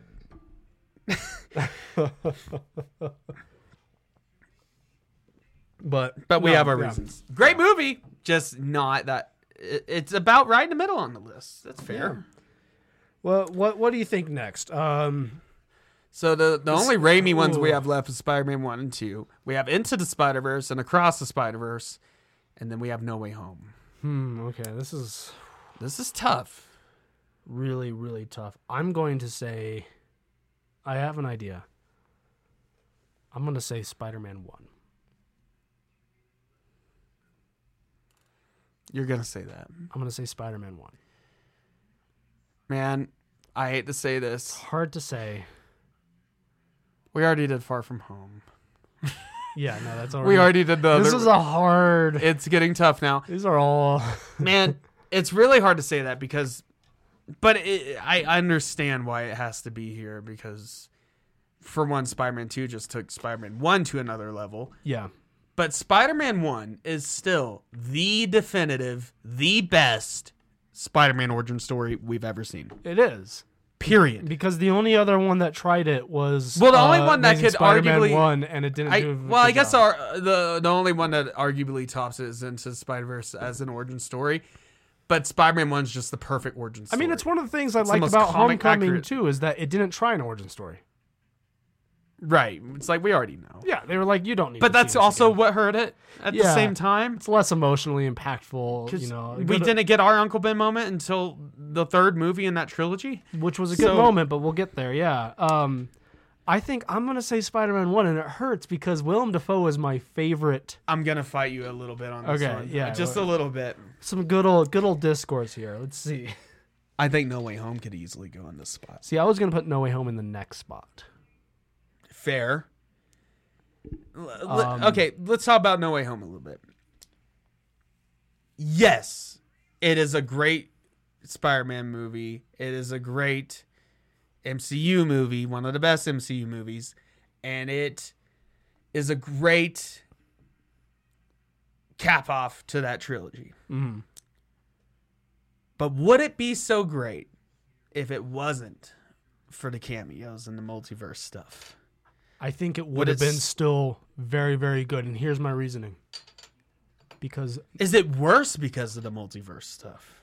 Does that drag it down a little bit? I think Feels maybe a little fan-baity. I think the multiverse stuff maybe drags it down a bit. It's still great. I love the multiverse but at stuff. the same time, in the third act, the way they use Toby and Andrew is perfect. It's exactly how you would see those characters. They handled multiverse the best they possibly could. They completely respect those characters, so the way they interact with each other. Here's my main... And when Andrew saves MJ... Here's my main reasoning. When Toby stops him from killing Goblin, here's my main reasoning. It's why it's like poetry. For why I would place it above Spider-Man 1. What we talked about with Far From Home and Homecoming. No Way Home succeeded where those ones failed. That is true. It actually had serious... They had to beat it into emotional beats in it. Yeah. It felt very real. It felt very real. Even though it's doing multiverse stuff, it felt real. Yeah, I really like Tom Holland as Spider-Man. And yeah, you have Doctor Strange a bit as a mentor figure and whatever. Yeah, but they don't go too heavy-handed with that. He Doctor Strange serves the plot. The plot doesn't serve him. Yeah, and he disappears like a quarter of the way through. And also the scene where Peter traps him in the mirror dimension was just peak Spider-Man being smart shit. Yeah, it's like math, which I loved. He's a fucking nerd, and they showed it. But no, I really like Tom Holland as an actor. I really love him as Spider-Man. He might be he's primitive. Objectively, without taking into account nostalgia and the movies themselves, he might be my favorite Spider-Man actor. Man, I don't know if I'm quite there. Well, I mean, I prefer. I think it's gonna take one. I think what I need to see is another Tom Holland Spider-Man movie, street level, back to basics. Well, that's why I say I mean, because it brought us to that. I mean, in an objective, like, you're right, ignoring the contents of the movie and just him as an actor. Yeah, no, he's and great. The casting. I mean, honestly, I don't think we've had a bad live action Spider-Man. I really don't think so. Yeah. Unless you want to talk about the 70s ones. The other movies didn't give him enough of a chance, right, to have those serious Spider-Man this is really emotional hard to beats. say, But I guess I'll concede. Spider-Man 1 can go next. I want to hear. Do you have an argument for Spider-Man 1 being? I do. Yeah, I want to hear what you have to say for it being too. higher than No Way Home. Yeah. Yes, No Way Home is amazing. That third act is so beautiful with all the Spider-Man helping each other out, interacting with each other. Andrew saves MJ, and Toby stops him from killing Goblin in the same way that he killed Goblin, basically. Yeah. So it mirrors. That's great. And I love all that stuff. I love the different villains getting their time shine. However, it was filmed during COVID. That's very apparent. Yeah. Some of the CGI is a little shady. The green screening can be a little shady. But, they did what they could. Maybe they should have waited. That you could argue for that. And the whole bit with Green Goblin and they're fighting the condo, that was amazing. And you just get Willem Dafoe back as the same Green Goblin. I gotta say, I love a good hallway fight Alfred Molina, scene. And it's all good. It's all like the story character moments are perfect in that movie. But the movie wouldn't exist without the first Spider-Man. But that's not my main argument. Yeah. But this movie relies so much on the Raimi trilogy. Mm-hmm. How could you put it above the Raimi trilogy? Okay. I see that. But you get the cathartic moment of him, him beating down Green Goblin and almost killing him, and then you get the amazing Spider-Man moment when all the multiverse stuff is done, everyone forgets him, and then he goes to talk to MJ, and then he stops himself because he sees that she's still got a Band-Aid, she could have died because of him, and if Andrew wasn't there, Peter 3. She would have died. My girlfriend hated the ending to that movie. I love the ending. Hey, I like it. I love it. It's the perfect. My girlfriend, because, and I get where she's coming from. I get it because it sucks for him. Yeah, it's not a happy ending, and I understand that. But it's the perfect reset that we needed. Yeah. Tom Holland proved that he was a good Spider-Man in this movie. He proved that he could fight the battles, literally. But But then it gets a little... It kind of takes away from these characters a little bit. Okay. Oh, it's like when they instantly find a cure for Doc Ock, when they instantly find a cure for Electro, blah, blah, blah. Yeah. And they find a cure for Sandman. They just recycle the footage of Sandman and Lizard. It's like maybe sometimes think, just because you can make a good thing, sometimes you should leave it alone. Yeah. Well, that's part of it where, like, Electro's like... That's where I'm stuck. They're about to cure him, and he's like, actually, no. Fuck this. Sorry, my I phone. love this movie, though. Oh, it is one of my good. favorite Spider-Man movie of all time. Definitely top 3, which I think that's where we're at. Four. It's up there. We're Well, until Across Spider-Verse it's in the top came out, 5. it was Yeah, top 3. Yeah. But You know what? I'm gonna concede to you. And I'm not sure if that's where I want. I think they're. But let me tell you about Spider-Man 1. Let's stop talking about No Way Home yeah. for a second. I just had to rewatch again for like the 30th time. I've seen that movie more times than any other Spider-Man movie. Used to watch it all the time as a kid. I've seen it more than a lot of movies. I think the only other movie I've seen It's it my as earliest much. memory. I think of, Raiders of Lost Ark I've seen as much or more. It's my earliest memory of Spider-Man. Because For most people our age, it is. I didn't really, Unless you watch the cartoons, the 90s ones. I didn't though. I didn't They're great, really though. get into Spider-Man until Tobey Maguire. And a lot of people didn't. Yeah. But Spider-Man 1, Uncle Ben, iconic, never will be beat. And they really make you feel this connection, and you see them living in their little their little home in Queens, and you get these little human moments where it's not a big spectacle. They're just having these human dialogues. Yeah. Where Uncle Ben's like, "Hey, gonna paint the attic," or I forget what it was, but he was like, "You better be there," and like all those moments. Yeah. Hey, Michelangelo. Yeah, hey Michelangelo. Yeah, and you get all the moments, and Aunt May, she's literally the comic book She's version. The perfect Aunt May. Yeah. Yeah. I mean, Pulled straight from the comics. Also, J.K. Simmons pulled straight from the comics as J. Jonah Jameson. they literally summoned J.K. Simmons from. They laid out a comic book page of J. Jonah Jameson in a pentagram, and lit some candles, Yeah. and spoke in Latin, and then J.K. Simmons arose. And then also, Green Goblin is this played off of this corny villain, but you see his evolution. And, I do have to say, and you see how Norman was trying to be a father figure to Peter, and like how he is one of the best comic book villains in books Yeah. and movies. Just I do have comic to a quick mention, because we were talking about Across the Spider-Verse earlier. And I mentioned this in Morning Oddities. J.K. Simmons did reprise his role only for a couple lines he did though as He J.K. was Simmons, back. and I love the fact that it's just become the standard now. It seems in Spider-Man movies that J.K. Simmons is J. Jonah Jameson. Yeah, No Way Home even. That's just the standard. You can't deviate from that. But the whole scene where he chases down the crook and where he has the wrestling fight, and it's in like a Technicolor wrestling arena on a Tuesday. And, just weird stuff. With Bruce Campbell. With Bruce Campbell as being the like announcer. the amazing Spider-Man. It's Yeah, the at first human he's like, it's the spider. human spider. And he's like, no, that sucks. He's like, that sucks. Get out there, kid. It's Spider-Man. And Macho Man the- Randy Savage. Yes.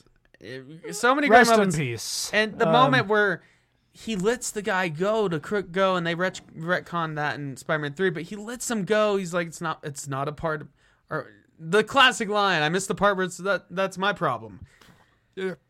Yeah. He's an imperfect Spider-Man. And then he kills the guy. Yeah, basically. Tracks him down and he kills him. Yeah. That's what Andrew Garfield didn't have. He never caught the guy. Yeah. Toby did. He did, And he killed him. but then he immediately feels bad about it and everything. Yeah, he talks did about the No Way wrong Home. thing. And it's like you wouldn't have that dialogue with him and with Tom Holland about that if this movie never happened. It's just hard to put No Way Home over it because you wouldn't have it without it.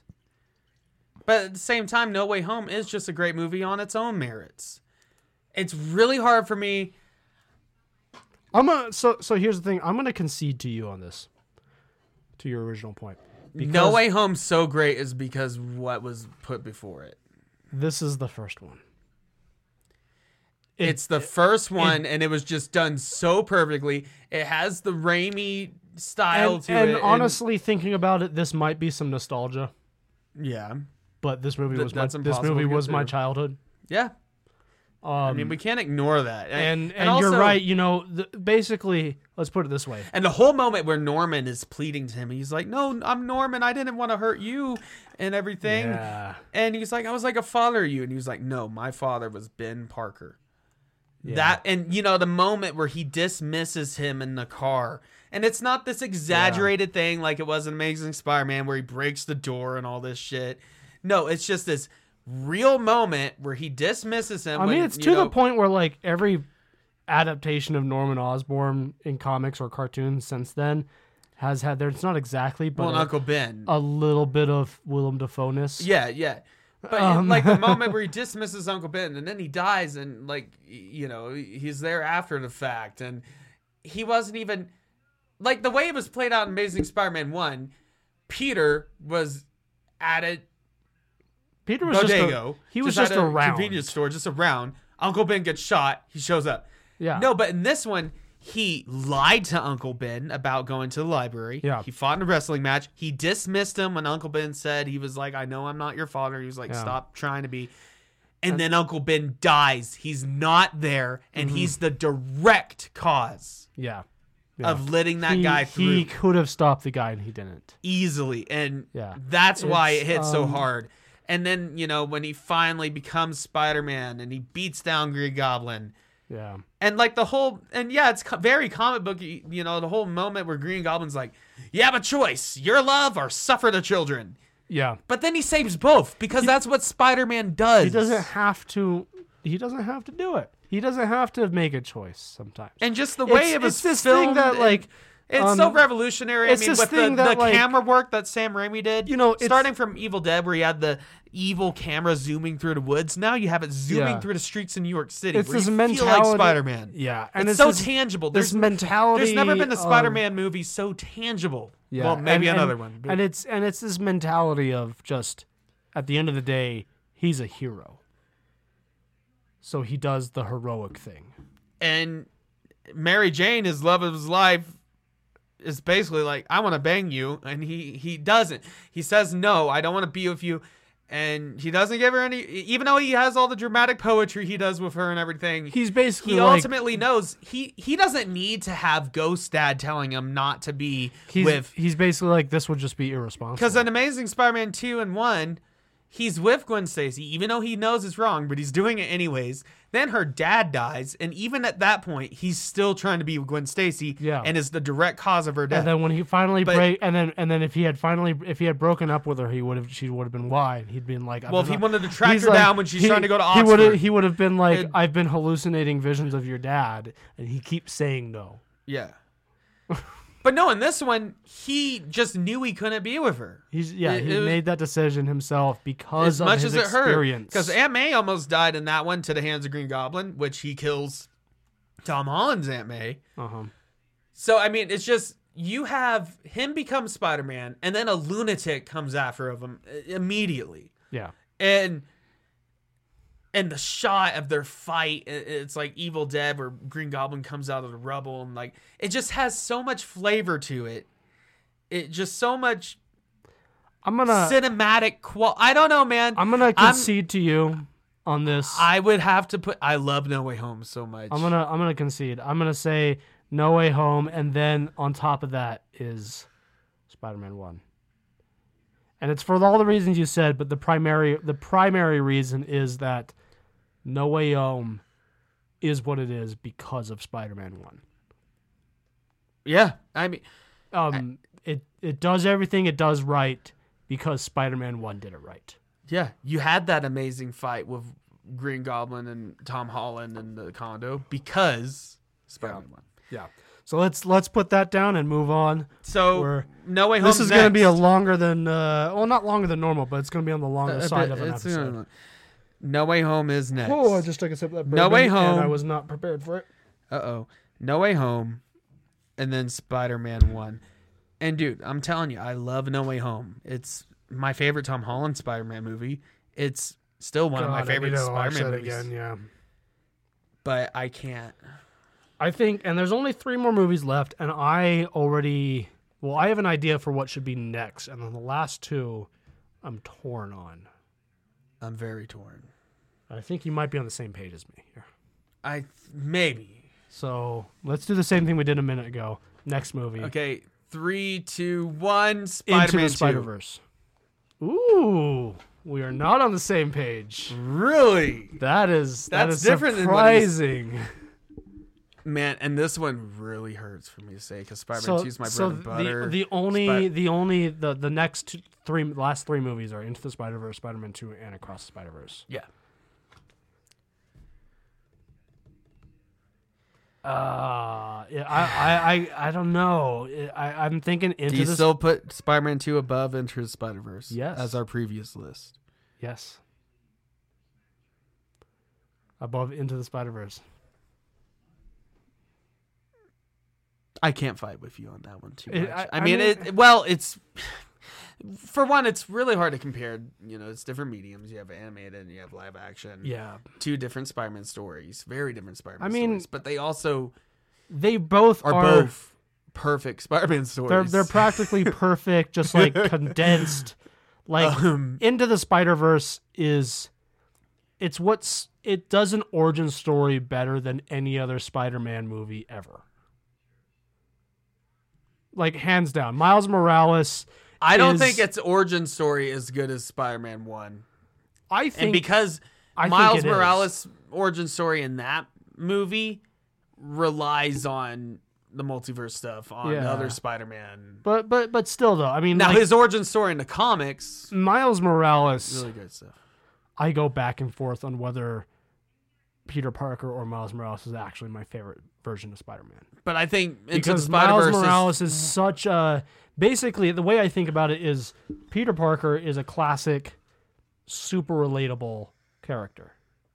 That's what makes Spider-Man so good. Yeah. It's the idea of anyone could be under the mask taken to the ultimate level of anyone could be under the mask. Yes. He's perfect. But he's not perfect. But he's outdated as a character. It is outdated. And Miles Morales was the answer. That is true. He's perfect and for the modern day. Enough, he works. Like Donald Glover was considered in the casting of the Amazing Spider-Man movie. Really? And you get that whole scene with him with the Spider-Man shirt and Community, and like he was one of the main influences and inspirations for the creation of Miles Morales. I did not know he was. And then it comes full circle. Because he's Aaron Davis in Homecoming, and we're not going to talk about... But he's Aaron Davis in Homecoming. Yeah, we're not going to talk about... spoilers. Yeah, I didn't know that he was like an inspiration for Miles Morales in the first place. That's super cool. Brandon Michael Bendis was like, we got to make this happen. Wow. We got to do a black Spider-Man. That's fantastic. Spider-Man. I mean, he's a real new Spider-Man. He's the perfect adaptation of the concept of Spider-Man into the modern New York. And also, I mean, into Spider-Verse. Amazing. I mean, it was a huge innovator, game changer in animated scene, in the movie scene. It just still one of my favorite movies ever. I have a good reason. No compromises, Colton. I have a good reason. We have to rank one over the other. I have a good reason to rank Spider-Man 2 over Into Spider-Verse. Okay. Spider-Man 2 is a no-nonsense Spider-Man story. That is true. It's as pure as you can. Into the Spider-Verse takes stupid the Miles simple. It's to the pure level. Into the Spider-Verse, as great as it is, does kind of bastardize the Miles Morales origin story a little bit. It changes it. It's different because it makes his origin story reliant on multiverse stuff. No, which I think, as much as that makes for a great movie, it takes away from the origin story. In the comics, he's there when Spider-Man's fighting Green Goblin, the Ultimate Spider-Man. The Ultimate Spider-Man dies, and Miles Morales gets bit by a spider, and he becomes a new Spider-Man. Then the universes collide. Then it becomes a multiversity thing, and now he's a Spider-Man with Peter Parker in the 616 universe in the comics. Yeah, and I do like and they say in Across the Spider-Verse. This is a spoiler here. Not like a super plot spoiler, but they basically say Miles Morales, that version of him in Into the Spider-Verse, shouldn't have existed.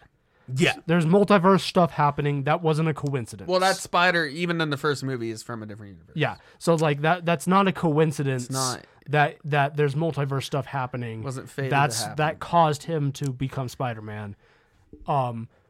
Which But works. Into the Spider-Verse is absolutely beautiful. I love the animation. I love the score, the storytelling, and with the different Spider-Man, it's just a great, phenomenal. But Jackson, the power of the sun in the palm of my hand. And again, we wouldn't have No Way Home without this one. I really just think, Into the Into Spider-Verse. the Spider-Verse is next. Not because it's bad, and it's technically probably a better movie than Spider-Man 2. Yeah. But Spider-Man 2 is such a simple story. For the same He's logic, battling depression. the same logic. He's a loser. He's a loner. The same logic for why we put Far From Home all the way at the second and last spot, I think needs to apply here. Yes. Spider-Man 2. Spider-Man 2, let me tell you. I would almost say Spider-Man 2 and Into the Spider-Verse are pretty much equal here, but I would have to edge out Spider-Man 2 on top for that reason, because it's a Spider-Man movie. Yeah. It's You get the whole Sam Raimi horror. You get the whole Sam Raimi horror scene with the tentacles and everything. Well, Doc Ock. it's like, but let's cut it down to its core. Yeah, you have amazing action scenes. The train fight scene is still one of the best superhero fight scenes, action sequences. Everything with him and fighting Doc Ock and everything. But you have a story. His life is actively getting worse. Because he's Spider-Man. Yeah. Because he's not there just to be a normal person and be there for his friends and, all that. Yeah. He's always running late. He's running late on jobs, losing his jobs, getting fired. Yeah, he's freelance with J. Jonah Jameson. J. Jonah Jameson's a dick to work for. Yeah, it turns out being Spider-Man sucks. And it's not fun for him at this point. Like in the first Spider-Man movie, yes, he had this huge surge of power. The world was his oyster. He felt so good about Spider-Man. He could save people and do great things. But now he's been doing that. But action is his reward. He does not get... Peter Parker's life actively gets worse as he is Spider-Man. And you get to the point where, MJ is marrying J. Jonah Jameson's son. Harry is like, hey, happy birthday, Peter. Where the fuck is Spider-Man? Yeah. So you have your best... Spider-Man killed my Your dad. best friend wants to kill you and hates you, but doesn't know it's you. But it is you because you are Spider-Man. So you're dealing with all that. Yeah. You're a loner. Your Aunt May's giving you $20 even though she can't afford it, probably because you probably need it too.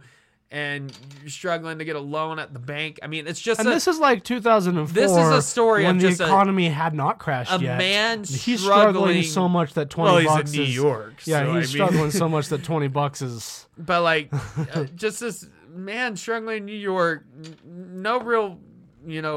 kind of communal friends. He's in a crappy apartment. He's got the landlord rent. I love that. But he's just falling apart. And then he finally gets to the breaking point where he says Spider-Man no more.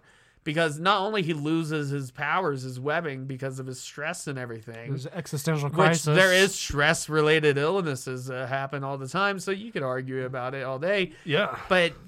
for the emotional plot, thread of this movie, it makes complete sense. He can't be Spider-Man anymore.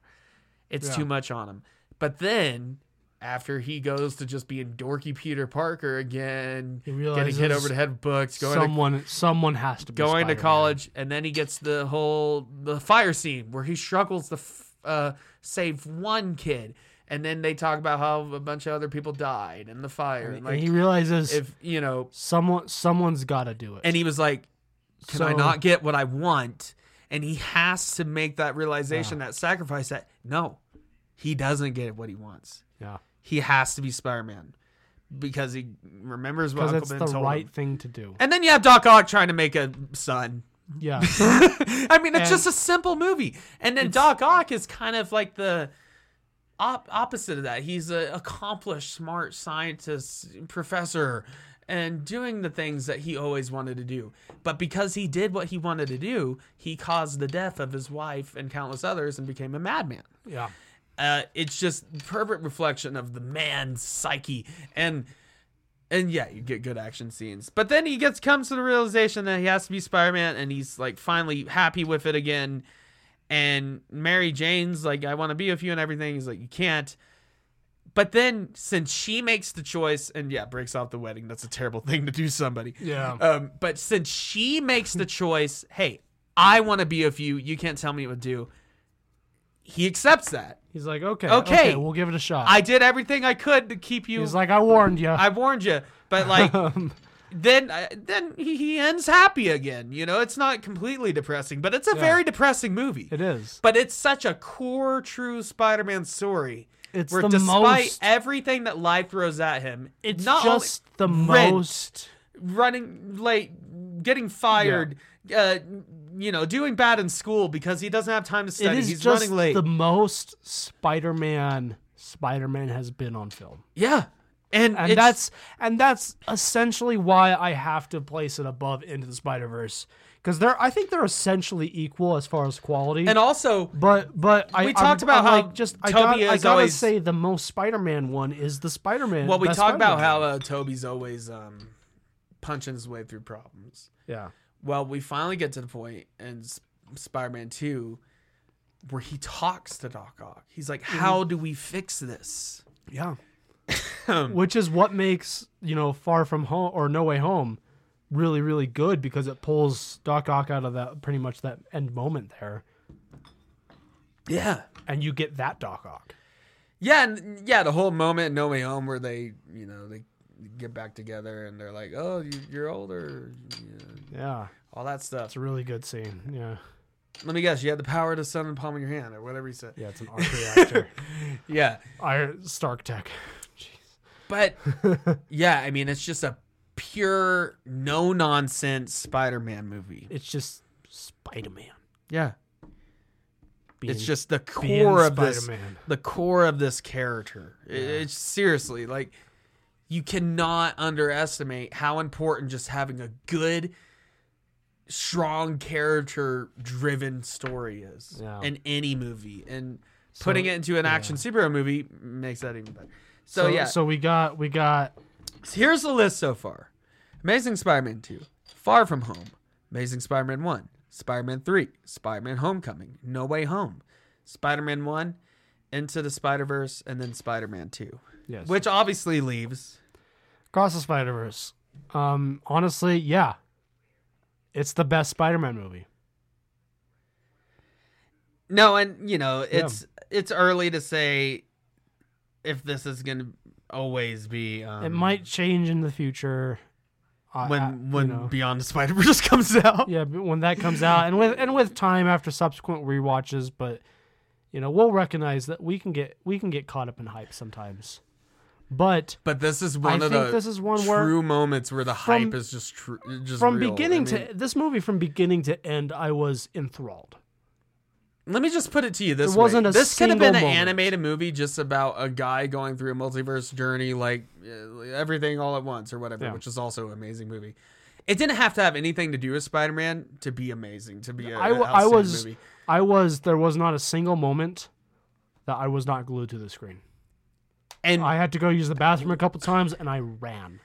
And yes, it is. Like I was like, I can't miss. Let me be real. It is unfair to compare Spider-Man 2, which came out in 2004, live action, to a movie that came out in 2023, animated, which basically lets it do anything it wants to do in the visual medium. And unlike some like the MCU films, like of course this one borrows from its previous Spider-Man films a bit. Yeah, I mean you have the whole bit where. We didn't spoil too much. I don't want to spoil any more, but it's very similar to No Way Home. It's very similar to No Way Home, where Miles wants to just do the right thing and save and let's just say everybody. Without spoilers, it recognizes that the live action stuff is a multiverse. It's all connected, baby. It's just, but I mean, what we said in a review earlier is just. As far as a story building off of Into the Spider-Verse, at the end of the day, This is all about Miles. It's about Miles and learning to be himself, learning no matter what people tell him. Yeah, learning to appreciate. And yet, well, at the end of the day, we forgot to mention it, but like the emotional through line with his mother is a lot stronger in this one. I like that they made his mother more of a thing. Yeah. And this is a whole like a story arc, like character arc of it. He realizes at the end of the day, he's in this future 2099 multiverse spider thing. He's in a position where he can solve the problem that every Spider-Man has to have a tragedy. Yeah. And he's like, no. My gut says no. And at the end of the day, and now you may inevitably argue that every Spider-Man has to have a tragedy, and to become Spider-Man, they have to overcome that. But what makes Spider-Man so good is he follows his gut, and his gut is right. And Miguel O'Hara's being very logical. Yeah, and this and also this story of this authoritarian theme, about it. And I love how Spider-Punk just instantly, I love Spider-Punk. Gets off on the fact that he's rebelling against them and he helps him out. It's good stuff. I love that. But this theme also that like it's like down with he's in this crazy place. He's in a multiverse of spider people, like infinite spider people. He has to remember, I'm from Brooklyn. I'm from Brooklyn, and like I'm gonna be a Spider-Man. He's like I don't care about all this Spider-Man multiverse shit. I am Miles Morales from Brooklyn. Yeah, and I need to be Miles Morales from Brooklyn. And it's so good. But, I mean, you can't really ignore the animation either. I mean, that's such a huge part of this. I mean, like I said, every frame is a piece of art. Yeah. Every part of this movie is art. In the same way that Spider-Man 2 took advantage of cinematography in the best way Sam Raimi could, the directors and animators of this movie did the same thing. I mean, I almost want to put these a tie, but we can't do that. We can't. No. But I'm not reluctant to put Across the Spider-Verse as number one. It is at the moment. No, I mean my favorite Spider-Man movie. It impressed me that much. Like I said, it pays tribute to the live action. It pays tribute to other animated Spider-Man, like the Spectacular Spider-Man. It pays tribute to the comics. It pays tribute. I mean, every fan of Spider-Man. Let's say you didn't like the Raimi trilogy for whatever reasons. You're going to love this. Let's say you didn't like the Andrew Garfield movies for whatever reason. You're still going to love this. Let's say you loved both of those. You're going to love this. Let's say you didn't like the Tom Holland trilogy. You're going to still love this. Yeah. You didn't like it. You're still going to love this. This is for every fan of Spider-Man. I mean, we saw a guy that was like in his 80s with a cane in there. Yeah. Like this encapsulates everything from Spider-Man for the last 60 years of his history as a character. Was enthralled. It's just and Spider-Gwen, I love it. And I mean, it's just and the title drop. It took so long to get to that title drop. It was such a good. Oh my god! It made me excited about Spider-Man in a way that no Spider-Man movie has. I mean, it's just like after leaving the theater, I'm just like, yes. Spider-Man, yes. And like I haven't felt that way since Spider-Man 2. Pretty much since Spider-Man 2. I mean, I guess No Way Home, but that's so But it was so like it's built off of Spider-Man 2. Built off of all that. It's built off of our nostalgia. This didn't, and like I said, the multiverse is in service of the story. The story doesn't service that. Like so good. Yeah. It's when they have the cameos and stuff, it doesn't feel forced. It doesn't feel corny. It feels just like they love Spider-Man. The makers of this love Spider-Man. Yeah, and for good reason. They show it. But number one right now. I mean, there's like I said in the beginning of this episode. There's not one thing I can dog this about legitimately. Yeah, I can bitch about the cliffhanger. But it was a good cliffhanger. It's good. And they did it well. They chose a good spot to do it. I mean, it's just beautiful. I mean, it's just I rarely ever say this about any movie. I don't care what it is, how good it is. I always have a problem with it. I do not have a problem with Across Spider-Verse. I mean, I'm just gonna say, and this is the biggest compliment I could give to a movie. And you know this, knowing me. Well, you should know that we're pretty cynical. If Beyond the Spider-Verse is even in the same tier It's gonna be one of the best. This is gonna be up. Time. This is gonna be up there with the trilogies I binge watch among Indiana Jones and Lord of the Rings, which are those are my two favorite trilogies of all time. Easy, same, easy. I also throw Back to the Future there, even though Back to the Future 3 is kind of weighs it down a little. It's up there, but this would beat out Back to the Future. Oh, definitely. Yeah. If the third one is even close to this. So, and I have a good feeling that it will be. Yeah. So, to finish up here, and we'll post this tier list. You better post the tier list. Well, it's not a tier list. It's a ranking. It's just a straight up ranking. My job is to Because if it was a tier list, we'd probably put, like Spider-Man 2. All S tier, most of them would be S. You would have a couple B's and C's. They wouldn't all be S. But there'd be no D tier movies. There were definitely. Anyway, though, I promised at the beginning of the episode. Wait, before we get to that, I have one more thing. Yeah. So let's compare our list to Variety's list. Yeah. This was made fun. just 2 days ago, June 4th, 2023. So the movie that have it worse lines up with ours. Amazing Spider-Man 2. Okay, yeah. And number 10. The longest until Spider-Man No Way Home and least of the Spider-Man movies is ponderously overstuffed misfire, only partially redeemed by the chemistry generated between Andrew Garfield and Emma Stone. I don't think I need to read any more of that. That's pretty much what we said. Yeah. Number 9. Now this is where it changes.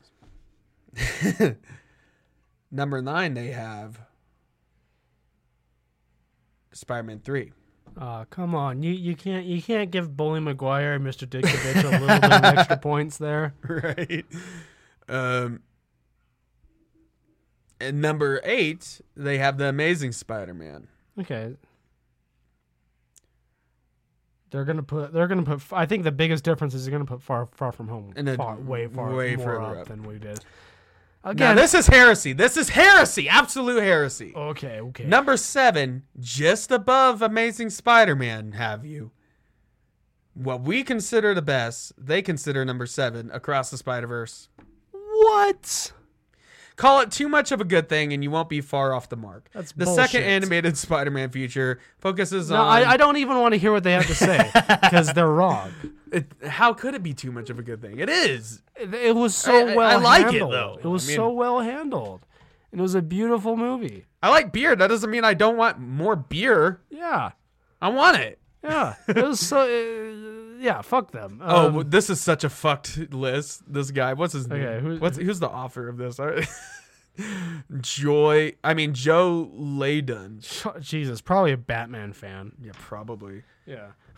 So yeah, Amazing Spider-Man 2 at number 10, Spider-Man 3 at number 9, Amazing Spider-Man at number 8. He's probably a Batman fan who thinks that the Christopher Nolan Batman movies are the best version of Batman of all time. Right. Including... Or he's one of the ones that thinks Ben Affleck no, is the best including comics and cartoons. Yeah. He's probably that guy. He's probably... he's the Ben Affleck one. He's probably... He's one of those. He's probably like Christian Bale is better than Kevin Conroy type of fucking guy. Oh, I hate those types of guys. Those fucking guys. So yeah, they had Across Spider-Verse at number 7. Let's see what they put above it. Far From Home. Far From Home over Across the Spider-Verse. Okay, that's ridiculous, but I like that they didn't put Far From Home too high on the list. But it's ridiculous that it's over Across Spider-Verse. Across Spider-Verse should at the very least, I mean, we think it's number 1, but it should at least be top 3 or 4. At least, to be reasonable. Number 5? Only at number 5. They have Into the Spider-Verse. This guy just doesn't like anime. He just doesn't like anime. He doesn't like... I guess he just doesn't like art. Yeah. Just doesn't appreciate art. Yeah. So at number 4, they have Spider-Man Homecoming over Into the Spider-Verse. Okay, that's about where we put it. But not over Into the Spider-Verse. No, but on the ranking, that's about where number we put 3, they have Spider-Man 2. Oh, fuck this. Number 2... Oh, now this is where it's fucked. This is where it's ultimately what they put as number 1. What do you think? Jesus. I mean, well, number 2, they put No Way Home. Jesus. Which, honestly, I could see your argument there. But above Spider-Man 2? Come on, no. And then number 1, Spider-Man 1. He agrees with us as Spider-Man 1. but Spider-Man 1 over over Into the Spider-Verse and Across the Spider-Verse and Spider-Man 2. Yeah. I'm sorry. I adamantly disagree. It's just, but, then again, we're all entitled to our opinions. Some of them are dumbass opinions. Yeah. This person's No, I like that. The list was way different than ours, though, at least, But our official ranking, one more time before we end this. One more time, man, because we got this last thing to send us out. Amazing Spider-Man 2, Far From Home. The Amazing Spider-Man, Spider-Man 3, Spider-Man Homecoming, No Way Home, Spider-Man 1, Into the Spider-Verse, Spider-Man 2, Across the Spider-Verse. And our previous list, just to remind you, was way more loving towards the MCU trilogy. It was, yeah. But I think wrongly so, actually. I like this new list a lot more. I do like this new list. I far feel more comfortable. pleased with it. I lost it, but we ranked the MCU ones pretty high. We did in the last list put Spider-Man 2 and Into the Spider-Verse as the top two, though, which no, that didn't still change. basically didn't change except for the addition of Across the Spider-Verse. I'm telling you guys, just Across Spider-Verse is just it's so good. So It's good. It's So my good. favorite Spider-Man it just makes movie me ever. Thanks. So I've got send us off here. something. So this is going to require both of us Okay. because there's two parts, and I'm going to let you choose. Do you want to be J. Jonah Jameson or do you want to be Peter Parker? I'll be Peter. I feel like you can get the JJ. Going. Okay. So this is a script that ChatGPT, good old ChatGPT. Yep. I said make up a script for J. Jonah Jameson complaining about Spider-Man. Okay. So, Daily Bugle Newsroom. Day.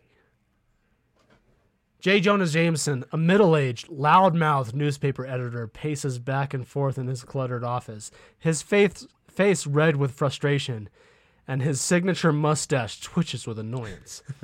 Peter Parker, a young photographer, stands nervously by the door. Parker, get in here! I've had it up to here with that wall-crawling menace Spider-Man. I like your interpretation. Thank you. Peter Parker enters the office, clutching his camera tightly. Morning, Mr. Jameson. What seems to be the problem? The problem is that the masked arachnid has become an absolute nuance. He swings around the city leaving a not trail. nuanced. Nuance. Sorry.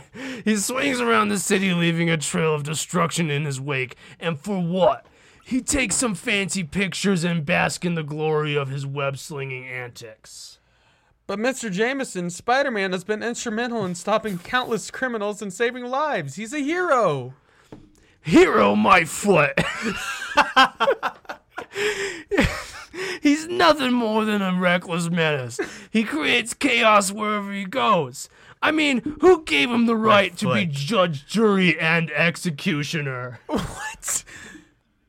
But he's just trying to make the city safer. He only steps in when the authorities can't handle it. Safer? Safer, you say? The only thing that's making safer is this crime rate.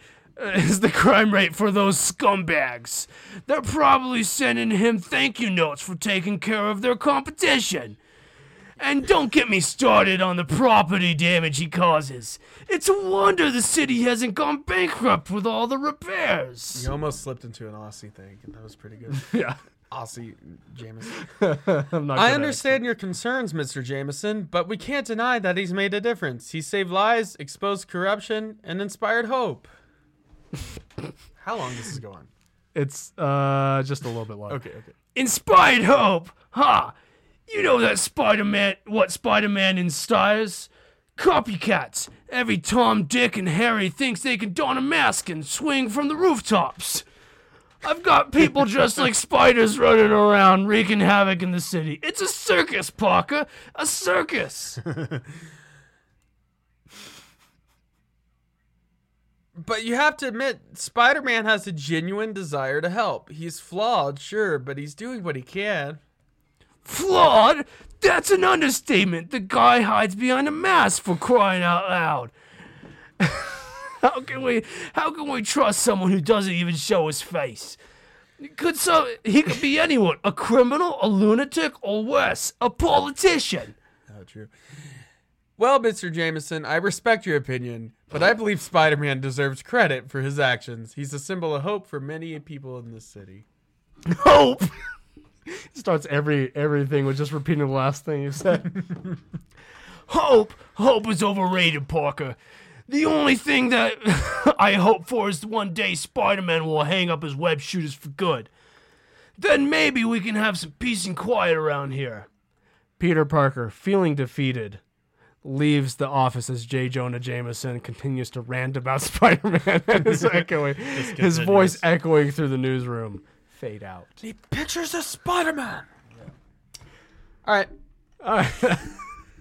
So yeah, that is our updated ranking, our review of Across the Spider-Verse, and yeah, of course, things will change in the future. Yes. And are we being a little too on the hype train for Across the Spider-Verse? Maybe, yeah. Maybe. But I genuinely. If we change our minds in the future, we'll recognize that we were on the hype train. But I've not seen a movie that had me on the edge of my seat like that in a long time. And that just had me interested the whole time. And just surprised me every time. It was beautiful. Just... If it doesn't win some... I don't want to tell you. I don't care what you guys think.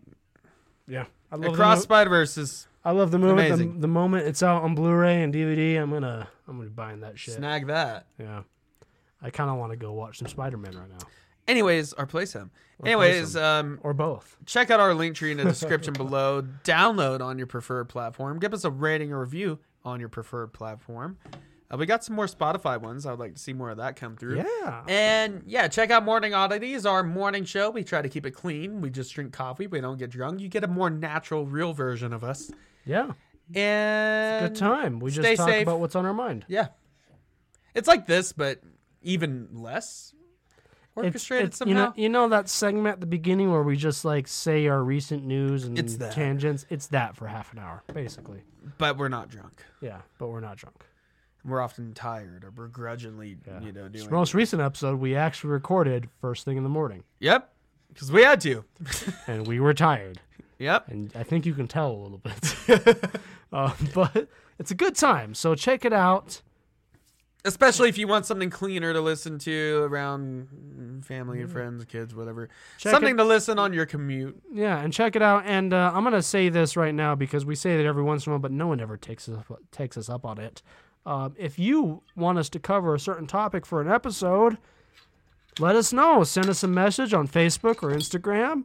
And it's do it on Instagram. Don't personally send me on Facebook. Yeah. Well, through the group, post it on our group, or send us a message through Instagram. And if it's a topic that we can't get out of my comment section. If it's a topic we can cover, we totally will. No one's ever taken us up on this. And also, there's some topics we've been avoiding, and I don't know if I want to talk about it. But that's why I say if it's a topic we can cover. Yeah. There's some that are off limits, but we'll let you know. Porn. If you send us, we'll do you the courtesy if you message us and say the 3 P's: porn, politics, and platypuses. Yeah, we'll never talk about they're forbidden. We'll do you the courtesy. If it's a topic we won't cover, we'll message you back and say no, that's off limits. But do it. Hey, no one ever has. As long as it's not one of those 3 P's. Yeah, no one's ever messaged us before. Do it. Well, people have messaged us, but not with not for episode topics. Yeah, I mean, come on. 136 episodes. No one has ever making it do all the hard work ourselves. What to do. Yeah, I'm glad that no one's telling us what to do, but but sometimes it feels good. We throw it out there every once in a while. Anyways, we'll see you next week. We're dragging this on. This is not a test. I repeat, this is not a test. The Odd Drunk Podcast recommends you follow their Instagram and join their Facebook group for more fun content. To visit all of our current streaming and social media platforms, visit the link tree in the description. If you enjoy the show, we would be appreciated if you would leave a review on Apple Podcasts. The Odd Drunk Podcast would like to remind you to drink responsibly and not to drink and drive. Okay, Colton, you can roll the outro now.